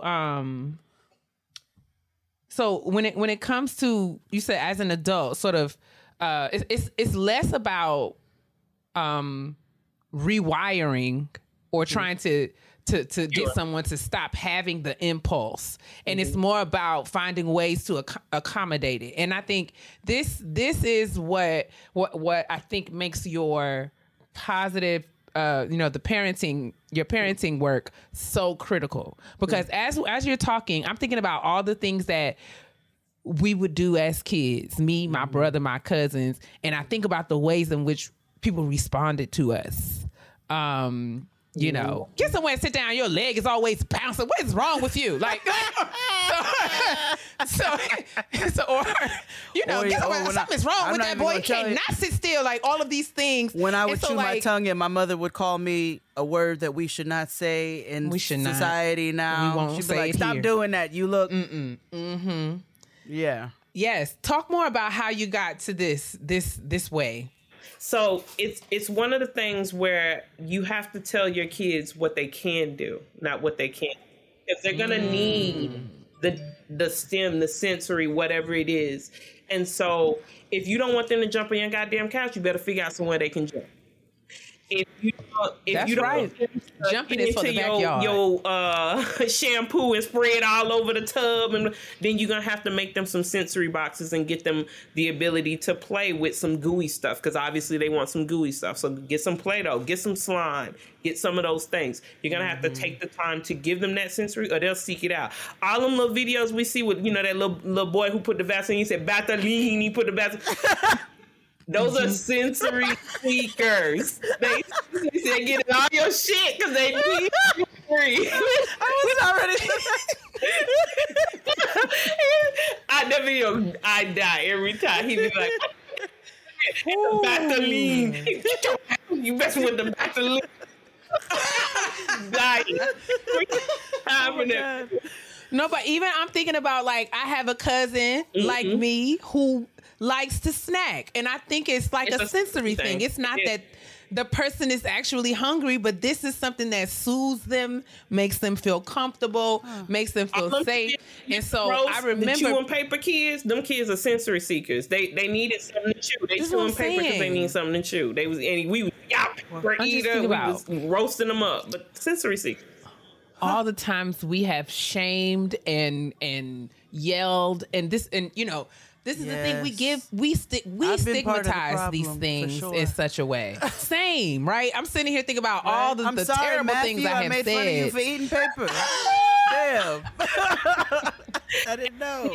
No, but I think this is really important. But also rewind, so my house, and you can see on my Twitter, you can see on my Instagram, because that's where I usually. I'm never gonna be a great blogger, y'all. I'm autistic. The lies. That blog post I read about. Hold on. If you don't mind me just taking a slight, just turn down this little end real quick. You had a blog post about. Which I thought was very beautiful because it was very honest about parenting with your husband and parenting with a person who does not have autism, and how a lot of times he would lean on you for how to parent your children. And I loved where you said that you gave him links and classes to choose from, and say, you figure out your way of parenting as long as we have the ultimate goal. So I say all that to say, don't come here and tell me you can't write no motherfucking blog post, because I just read that myself. That's true. But normally I do all of that, but I just do it on Twitter, because it's just the way my brain functions so much easier on Twitter, because it's so fast, right? Yes. And that's how my brain works. So with that, that's a perfect example, right? Because when I teach my parents, if you have a partner, whoever your partner is, if you got 50 lemon partners, we can do this. Come, have all 50 of them come. But they all need to know all of the information so that they can figure out their way. Because there's 52 tool cards in the positive discipline toolbox. But I want you to have the foundation and understanding so that you can figure out your way, and you're still in that Adlerian theory. You're still making sure you're treating your child like a human. You're still being respectful to your household and to your child. And you're doing it your way. So dad's way may not be mom's way. Mom's way may not be mom's way. Dad's way may not be dad's way. Whatever your situation is, they way may not be their way. I don't care, but I want all of y'all to have information. And then I also call villagers. So your mama, your auntie, because if they're gonna be around your kid, I mean, y'all ain't gotta do like me. I was coming to family reunions like, let me get y'all this slideshow real quick. Listen, you just did it right now. You were like, go to page 5. And we was right here in the link. Like, I'm gonna fire y'all up. So let me just. I'm not mad at it. Shit. It was helpful. I love a resource. And especially when you have a batch of aunties who don't even, because our past generations don't know the fuck. So you've got to go in. Don't yell at my child. Let me show you ways on how you deal with my child, because my child is not what you thought they were back in the day. Exactly. And actually it's a big thing, because it's like my daughter, she don't do that hug and stuff. I don't know you, get the fuck off me. And that's fine. I don't like, she ain't gotta hug you, and they be like, oh, I'm your auntie, and I be like, that's great, and she said no. Yeah, we ask for hugs as her parents. Give me a hug, auntie, but she said no. Yeah. That's a choice. Yeah. I was like, you can offer her. And so that's when I was like, let me give y'all a little slideshow. You can offer her some choices. She don't like hugs. You can pound that thing out. You can do a little dance with her. You know, you can build your own little handshake with her. She don't like hugs. And that is okay in this household. So you can accept it and move on if that's all you want to do. Or you can build something with her to connect. But she don't like hugs. And we all about consent up in this house. Yes. I know that's right. Oh, I love y'all. I love y'all. This is so incredible. This is such beautiful information and useful. I have had an awesome time. Yeah. Just because, you know, I love to learn. We all do. But this, I think what has been, you have so many myths. You have dispelled so many myths. And so much misinformation. So I just want to, you know, it's so powerful what you're doing, your experiences, what you've learned, the ways that you're investing it back into your community. I want to commend you. I think you're doing awesome work. I'm very grateful that you consented to come and join Jade and I at the table. I would imagine, don't hold me to it, but I would imagine that our listeners are going to hear this and have questions, and we would love to have you back if that's something you're open to.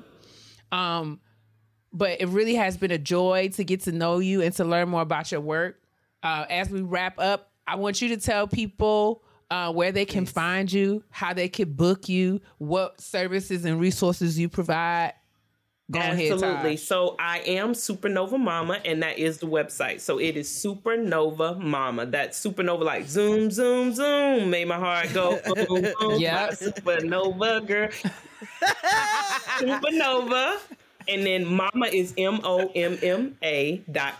supernovamama.com. And I do workshops. I have a workshop that's catered specifically to Black parents called Try a Little Tenderness, where we unpack exactly how traditional or parenting looks exactly like white supremacy and misogyny and ableism.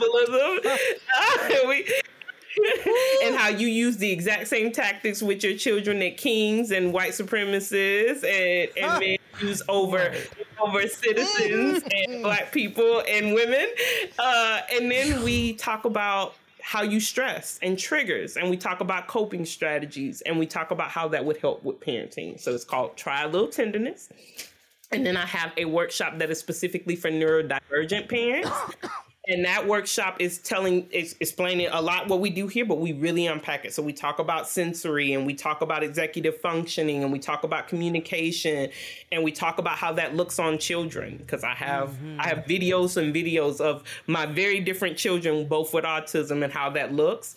And then we talk about ways that you can establish that in your home, and we talk about advocating for your child at school and how that looks and things like that.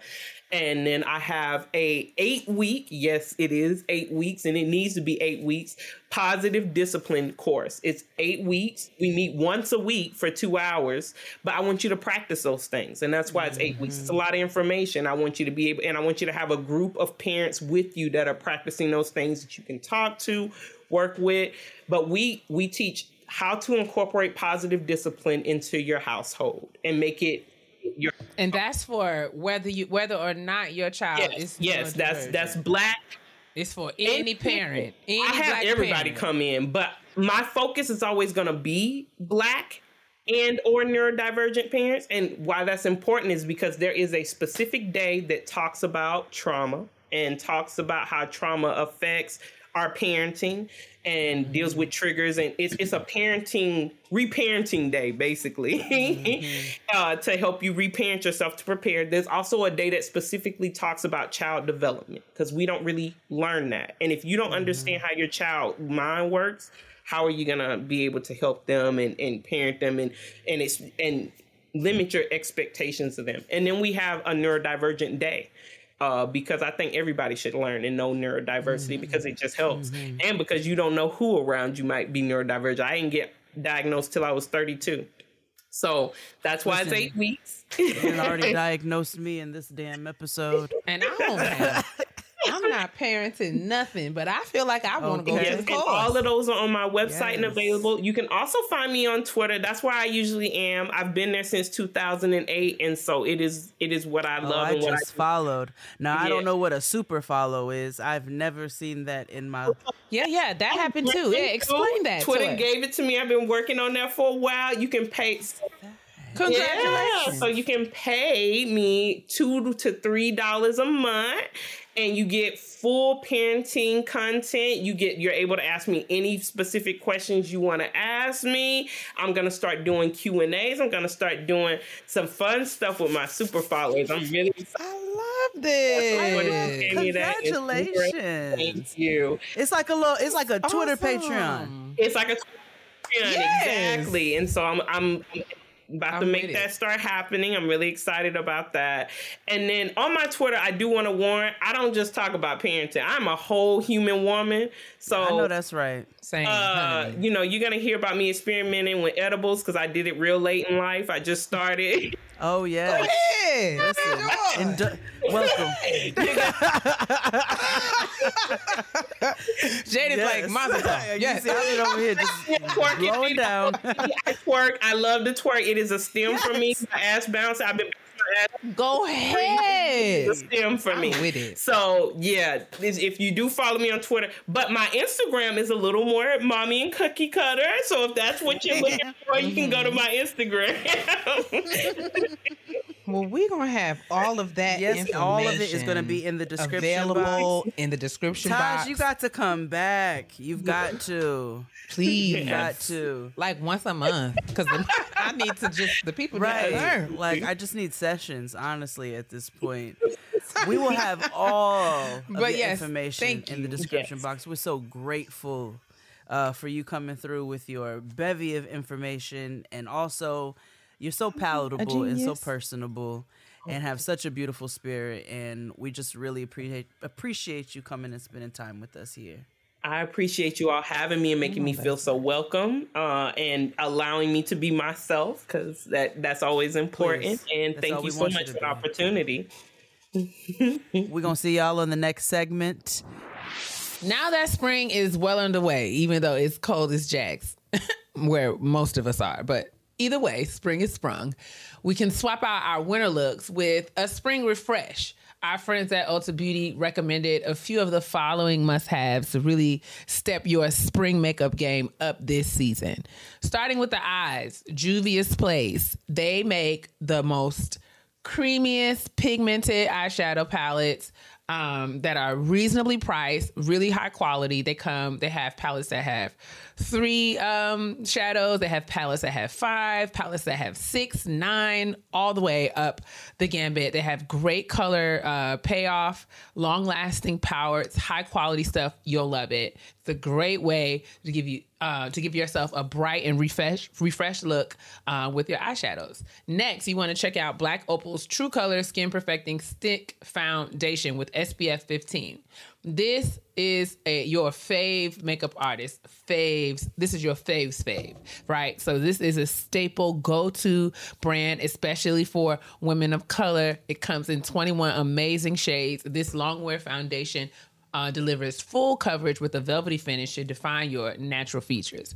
You'll complete this initial spring refresh makeup look with Minted Cosmetics lip gloss.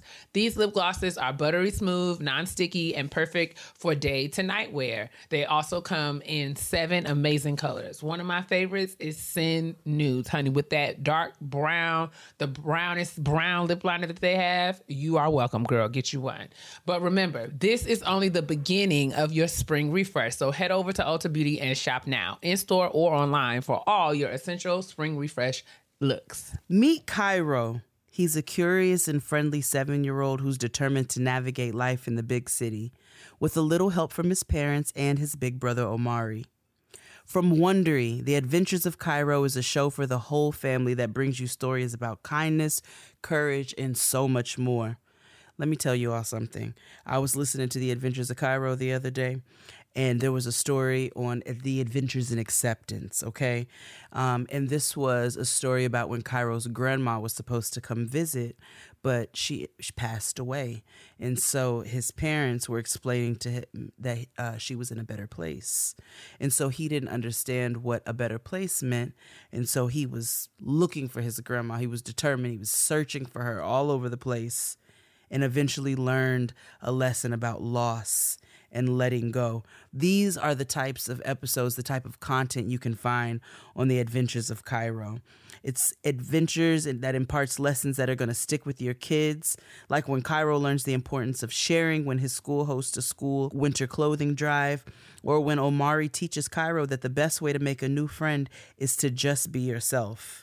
Whenever Cairo doesn't know what to do, he leans on his friends and his family to help lead the way. The Adventures of Cairo podcast shows that even though being a kid is hard work sometimes, you can have a lot of fun learning along the way. Listen to The Adventures of Cairo wherever you get your podcasts. Honestly? Truly. All right, it's time for the honesty box. Sis, let's get a pseudonym for a she, her. Let's call she, her, Euphigenia Doubtfire. Euphigenia Doubtfire. Okay. Euphigenia Doubtfire says, hi, Jade and Kia. Hey. Let me first say I love you two in this podcast so much. I started listening during the pandemic, and I still go back to a lot of your older episodes. Welcome. Listening to y'all has really helped me get through some tough times and hard decisions around things like my career path, inner circle, and my self-confidence. So I'm hopeful that you'll be able to help me with this subject. Okay, girl. All right, Euphigenia Doubtfire, let's see. I've been out of the dating scene for a long time, like an embarrassingly long time. There's no such thing. That's like, what? I've honestly never even had a real adult relationship. I had some really bad experiences with dating and relationships in my early 20s, and because of that, my struggles with depression and low self-esteem, I have actively avoided dating for the rest of my 20s. Now that I'm in my 30s, 31 to be exact, although I've been very comfortable being single and independent, I want to seriously get back to dating because I really have the desire for a partner and companionship. Okay, sorry, y'all, I'm reading with my finger. I just don't know where to start. My problem is that the dating apps are trash and I've always been a socially awkward homebody. I already know your immediate advice is to go outside, which I promise I'm learning to do more of. I guess my question is, how do you navigate meeting people organically and dating intentionally during this weirdly still pandemic time and when the rules of dating seem to not exist anymore? Sometimes I think with the way dating life is now, it's probably too late for me and I should just go get a dog and settle into being alone forever. Any words of advice or hope from you ladies would be amazing. With all my love, Euphigenia Doubtfire. Well, girl, listen. I don't have answers. I don't have any. I am probably pretty useless to you in this regard, I have to be honest. But I will say that at 31 years old, one thing that you have plenty of, darling, is time. Yeah. I want to relieve you of any pressure that you might be feeling. Yes, and I understand, whatever urgency or longing that you feel within yourself is fair. I'm not being dismissive of that. I absolutely, respect that. It resonates with me. I think a lot of us, women of color, Black women specifically, we've been socialized to think about our lives with respect to certain timelines and certain milestones. And this is something that I am dealing with myself as, someone who is 39 and on the precipice of her 40s. And so I think one of the things I am doing for myself is, having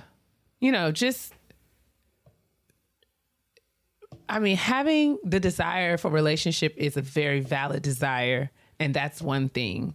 I just don't want you to layer on top of that some sort of, deadline or time frame that you have to do this within. There's also no shame in you not having a lot of dating experience. You're totally not alone in that. And I think that dating is one of those things that, you know, experience doesn't, it's not like the more you date, the better you become at it, because there are people who've been dated for 40 years who are still dating. That doesn't mean they're good daters, right? Or it doesn't mean that they're any less ready for, or, you know, I don't know. Or that they're meeting people who are worthy of their time. So, I feel like these things don't serve us. And I just don't want you to sort of compound your actual longing for companionship with some sort of timeline, because that doesn't do anybody any good. Or resolve yourself to some sort of like finality, like I should be alone. Yeah. I mean, this is so much, you have so much more life in front of you. Don't be so quick to just say, well, I guess this is it for me. And it's I know it sounds like a cliche thing, right? But you do. My cousin's grandmother got married again for the second time. I think she got divorced and was divorced and single for, let's see, maybe 40 years. Mm-hmm. And she got married in her late 60s and was married for almost 20 years before her husband passed away. But I say all that to say there's time always, first and foremost. I actually wouldn't even tell you to go outside first, because if that's not your zhuzh, if you don't feel safe, stressed, exactly, it's not worth that. It's not even what it is. I think you need to meet people in organic spaces, and if you are in your crib and you've got to figure out other ways to do that, then we figure out other ways to do that. Whether that means maybe exploring some of the apps with other people who might be facing some of the same trepidation that you feel about going outside and meeting people. And then you can start venturing into figuring out how to meet up. But there are ways to figure it out. But also, I think more than anything, what pinged for Kia and I both is how you speak about the time and the finality and like the shame. There's no shame. Shame. There's no shame. You'd be surprised how many adults have not had quote unquote real relationships. Right. There's people who just because people have gone on 81 first dates doesn't mean that they have exactly quote unquote real relationship experience. Doesn't make them any more grown than you. In 13-year relationships with inmates, that does not mean that they have quote unquote real relationship experience, because they've been with somebody for 13 years who've been locked. Like, everybody's experiences look different. Yeah. But I say this to you to say there is no shame, because there's so many people who are in that same boat in different ways. Absolutely. And there's no, like, do you need to? Like, I mean, I often tell myself this, because it's like, you don't really need to. Like, you know what I'm saying? All you need is one, you know, like, and it could be one really good one. You know, I don't know that having, you know, everyone is not meant to date dozens of people. And I am of the belief that, I am most attractive when I'm living my best life. When I'm not thinking about, when I'm focused on what I have and not what I don't have. When I'm in the moment, when I'm present, when I'm doing things that fulfill me and feed me, when I'm doing things that bring me joy genuinely, that's when I am most attractive to the people who are best for me. Let me tell you forcing something. yourself to be out in some situation. Exactly. When I met him, I didn't even want no niggas. This is what I'm saying. Forcing yourself to be in a situation, or, you know, some people are built for that. Some of that comes naturally to people. And, you know, I'm not saying this, you know, arguing. my argument is that everybody's different. So, if you are not comfortable in situations with strangers, like if you're not the kind of person that's just going to go to happy hour and start talking to random people, that's one thing. If you're not the kind of person who fosters genuine connection on virtually or on social media, then that's just not your thing. You have to find out and figure out how to be you in this process, because you want somebody who's going to be attracted to you in your genuine space, not you trying to be chose you. But and again, none of this is shame to you wanting companionship either. It's just maybe before even finding companionship, we got to start working on our heart spaces and on our perspective on things, right? You know what I'm saying? Because I don't want you to go and find a nigga and then it's like, oh man, this is my end all be all because I don't think it's gonna be nobody else after this, and I don't like. We got to reframe that before we even start stepping into these spaces, because you want to make sure you're entering this in a healthy place in which it's gonna be mutually beneficial for the both of y'all, and you are your best self within this relationship and not your best self because of this relationship. So a word. Go ahead. You know what I'm saying? So we love you, you know what I'm saying, as a member of this community, and so we want to talk about those things before we talk about where to find a nigga. Yeah, man, because they all around. They really we are. don't never have to look for them because they're I can list off about 12 places present. Right now. I think the work is, get into a get place. You a good romp, head on down and get your car fixed. Period. Find you a bevy of big back, big shoulder ass niggas who know how to fix cars. But that may not be what you want. They're all around. You know what I'm saying? Might disrupt your uterus and disrupt your life. And your credit and everything else. Wow. So we got to work on those spaces first and how we think about these relationships and what they're going to do for our lives. Making sure they're in their proper places. Exactly. Yes. That's all, sister. So we hope that this was somewhat helpful to you. I know it did not answer your question directly, but I hope it gave you some things. This is where we are to think about. It's like, I don't know where to find the niggas, but I do know that you don't need to be talking about this like this. Okay? God bless you. Okay. That's all I know. Because you can find it. What's one of my favorite internet videos? Okay, Miss Momma came on that purple dress and said, where the hood niggas at? Where the hood niggas at? They everywhere. The world is rife with niggas. Okay. Rife and ripe and musty. Okay. We love them though. All right. So yes, I hope that's helpful. Please feel free to write in and if you want to expound, if you want to keep us updated on what's going on, how you felt about what we said, we'd love to hear it. Continue to send your honesty box questions to gettinggrowmpodcast@gmail.com. We're going to hop into the self-care. Bang. I deserve. So I have two self-cares this week, actually. Both very simple. Two self-cares. But both that just added to my life this week, and they were great. The first, I took an evening nap. Now, I'm not a napper. I took an evening nap, one of those naps where you wake up confused about what time it is. And it was everything that I needed. Also known as and I know niggas usually nap. Be like, oh, it just, like it's going to throw off my sleep. It's going to mess me up for the rest of the night. And it did. But at that 6:30 or whatever time that I laid down, I slept and I woke up, I think at like 9:57. So it was one of those where I was like, what time? What's 5 a.m.? And it was not 5 a.m. But I needed all of those hours of sleep that I got. Well, go ahead. And I woke up to some really interesting public access television.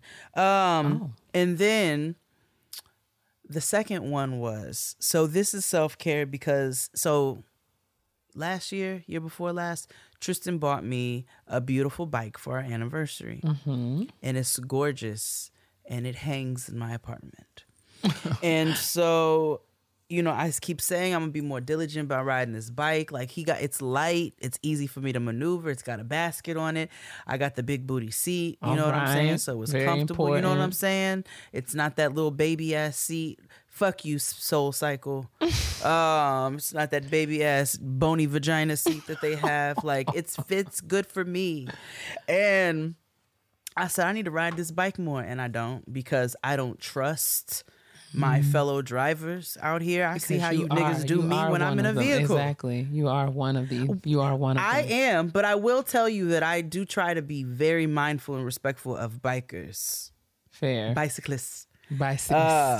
When I'm cyclists, when I'm driving, because I see how other drivers do things that can really fuck you up, like double parking in a bike lane, and then you got somebody on a bike who got to go around, and then they squeezed in between two cars, and it's just like, so I try not to be that person, right? And so it also gives me great trepidation to ride my bike, because I know how you niggas drive, all right? Like my neighborhood, everybody drives like they still in the middle of Jamaica. You know what I'm saying? Or, they do. It's, Mexico, it's lawless. And I'm not being, it's whatever, nigga. Y'all, if you've been to Mexico, they drive lawless. If you've been in Jamaica, they drive lawless too. So that's how they drive in my neighborhood. And so I have to be very mindful. So it gave me great trepidation to get on this bike. And Tristan was like, let's go bike riding. I said, well, okay. Mm-hmm. And I got on that bike, and it was good. We said we were going to ride to the park, but we ended up riding to go get breakfast, and we all three rode together. Oh, and, look at this. It took Y'all me are about, such hipsters. I know, man. That's also very Caribbean, though. Caribbeans ride bikes. So all three of us got on our bikes and rode down to the cafe and ate breakfast, and then we all rode back together. And it was nice, and then it also was a good, just like starting to get me into a flow of getting more comfortable pulling my bike down, getting on my bike, which also will probably save me a lot of money in Lyfts and Ubers. So, well, not Uber, since they suspended my account. Oh, but wait a second. They've been suspended for like 6 months now. Why? With no explanation. It's crazy. I don't know. But so Lyfts, all the Lyfts that I spent. I had one Lyft driver. I got it. He goes, "You spend a lot of money with Lyft." I said, "Yes, I do. Thank you very much." So make sure I have a pleasant ride. What's it to you? Right? I was like, "What?" I think he was saying like, "Thank you," but also that don't have nothing to do with you. What like you getting this ride? What? Then I had to ask him. I said, "It shows all your history of your Lyft rides." I feel like you in my business, okay, sir. You spend a lot of money with Lyfts. So in order to keep niggas from telling me that I spend a lot of money with Lyft, it'll probably be good for me to get on my bike a little bit more. And so it was nice to be with the family, and it was nice to be able to get my feet wet a little bit again with it. 'Cause sometimes you just got to do things that make you uncomfortable so you can get comfortable again. But what's your self-care? I really don't, okay, I'll say this. Have one? I was going to say, I was over here, I haven't really left my house. I haven't really done much. I've just sort of been here, sort of focusing on getting better. Which is self-care. But I do think that I did remember it was time for me to schedule my quarterly meeting with my financial advisor. I'm going to also, which reminded me that I also need to make some updates to my estate plan. So, there's things that I have been sort of thinking about doing as far as self-care and sort of making some plans to do. But I did make my appointment. That was something that I needed to do this week, and I did get that done. So, yes, that's my self-care. I'm sort of getting my financial house in order for the next quarter of the year. Amen. I love that. You know what? Sometimes that's what it be. That just reminded me. Shout out. I know we're not in a shout out, but I just want to shout her out. Jessica Rose. She's she does mom content. Okay. On social videos and things like that. She's a content creator, specifically around kind of baby daddy and mom content. It's really funny. But she also posts little tidbits, of her interactions with her daughter. She posted a screenshot of their text message exchange. Oh, gosh. It was beautiful, though. And one thing that she does, So she does a thing with her daughter called Thorns and Roses. Mm-hmm. And I guess each day they talk about what their thorns and their roses were for the day. And so her daughter, who's only about 9, responds and she's like, she was with her dad. So she's like, I love you. Do you want to do thorns and roses over text message? And she's like, let's do thorns and roses. She's like, mommy's thorns is that she missed you, and her roses is that she did her taxes and like got some things done that needed to get done.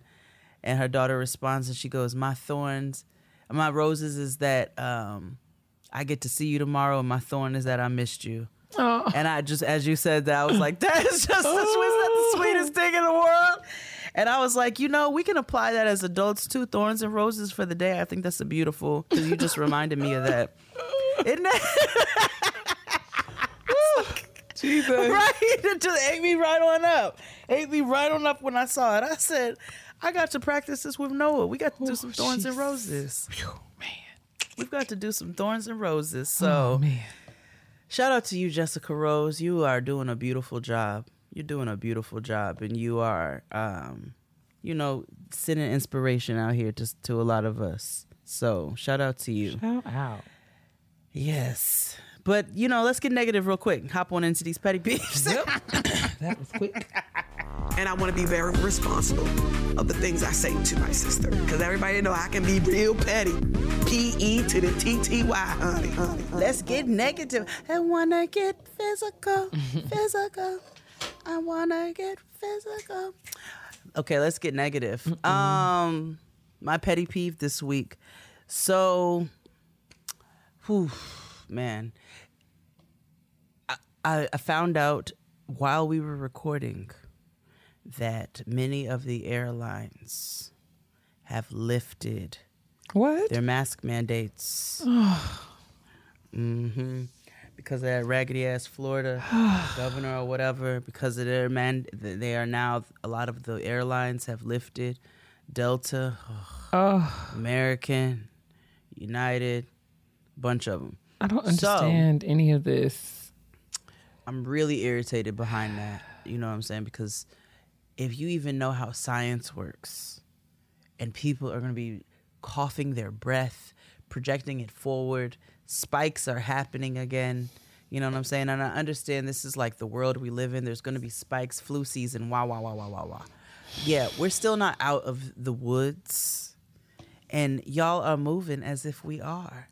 But what irritates me about this even more so is like, okay, I'll do whatever I can try to do to protect myself. I can't stress myself to death about it. You know what I'm saying?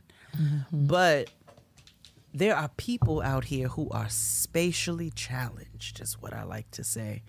They're not aware of their surroundings. When they walk, they move backwards. They just move around in a very thoughtless and lawless and careless way, and they're constantly bumping you or touching you. And it is infuriating. And now they've lifted these mask mandates on these airplanes where there's already not enough space. And then you add the people who are spatially challenged on top of that. Ugh! It's about to get ghetto, ladies and gentlemen. My petty peeve was just originally going to be people who are spatially challenged, because I've been dealing with some spatially challenged people who really just, like, they don't even think to look when they back up. They don't even think about where their elbow is getting ready to go when they fling it out. Like, they don't think about none of those things. And it just baffles me how you are not aware of your surroundings enough to not be doing all of that. So now you don't add these mask mandates in here with it. And it's just, I need to go do some breathing exercises. What's your petty peeve? That's very, very disheartening. And I'm not really sure how to wrap my brain around that in this moment. My petty peeve is really quite petty. And it's just that I've noticed something, and I don't know. I think, we've all sort of experiencing and witnessing this transition that Instagram is in, that's like prioritizing reels and video content over like static photos. And it sort of drives people to just sort of create content to try to keep up, as opposed to sort of thinking thoughtfully or intentionally about like what they want to post. And so I feel like a lot of the things that, and I mean, this is going to sound real bougie and uppity, and I'm not really that girl, but I'm going somewhere. Where I land, I think you're going to be like, okay. I'm saying that I'm feeling like there's this rush. We just got to get in this, Fran used this word the other day. This like, what is it? Like a panic or like a desperation around like, oh man, I just got to get something up on the socials. The quality is going down, right? And yesterday I got in a rabbit hole around Easter fits. You know, people love to post their Easter fits. And I saw so many get ready with me videos that featured ill-fitting clothes. Like you taking all of the oomph, like it loses all of this. We lose the excitement about the outfit if it don't fit you, beloved, or like, you know, it's wrinkled or something, like things that, you know what I'm saying? Like, and I'm not shaming anybody's body. That's not, or, you know, I'm saying like, I'm a person that's always attentive to detail in a certain way. And so I take notice of things, and I don't want anyone to obsess about it, but I'm just like, the petty part of me is like, I just want y'all and you get ready with me to at the very least make sure that the clothes fit you. I will never be a get ready with me girl because I have an aversion to the iron. So it's just not my ministry for me to be sitting up here like, come on y'all, let's slap on this chapsticks and put on put on these eyebrows and this deodorant and button up this wrinkled shirt and we're dressed. Like, nobody cares about that. I'm just saying, like, you know, I'm not coming for anyone specifically. I just noticed it, and like, you know, fit, it is proportion. It is a rush to just be able to post. You know, these little details. I just can't are being missed. Everyone's like, oh, you got to get something up, and it's just like, well, I want us to put our best faces forward all the time, and I'm just being petty. Allow me, you know what I'm saying? Oh, it's your space. I'm just being a little petty. I still love everybody. I want us all to win. I mean, listen, I can only look at so many pictures of your eyeballs, like of some of you who just y'all have to post, and so it's all these variations of you and your camera and your eyeballs and your elbows and whatever other exotic pose you think you're doing. There's only so much of it. I don't want to look at another nigga looking down at their feet. I'm gonna tell you that. I know that I can't stop it, but I don't want to. Yes. Why is y'all looking at your feet? What is down there? Yes. Please tell me. Yes. I'm looking. You want me to look at the tips of your shoes? Because that's all I'm paying attention to. You looking down at your feet, I'm looking down too. Down, baby. Down the roller coaster. All right. I think we're just tired of social media. I do too. Now. I think a break is afoot. But we love y'all, and we appreciate you for listening to Getting Grown. Thanks again to Tosh, our amazing guest at the kitchen table, for joining us, dropping so many gems. All of her contact information will be in the description box. Please support her in her programming and her endeavors. And go ahead and be a super follower over there on her Twitter. That'll be dope. Yes, go support. For sure. But yeah, in the meantime, in between time, sis, tell them what to do. Make sure you're minding that business. That's right. That is yours. Keep looking down at those feet. See where they're going, because clearly they're going somewhere. Make sure you are drinking your water, hydrating the inside of your body, and also moisturizing your mind as well, because that's so important. And while you're moisturizing your internals, you want to make sure that you're hitting those externals as well. For sure. Why, sister? Because your black will crack if it's dry and in my business. Love y'all. Okay. We're looking down at your feet. Bye.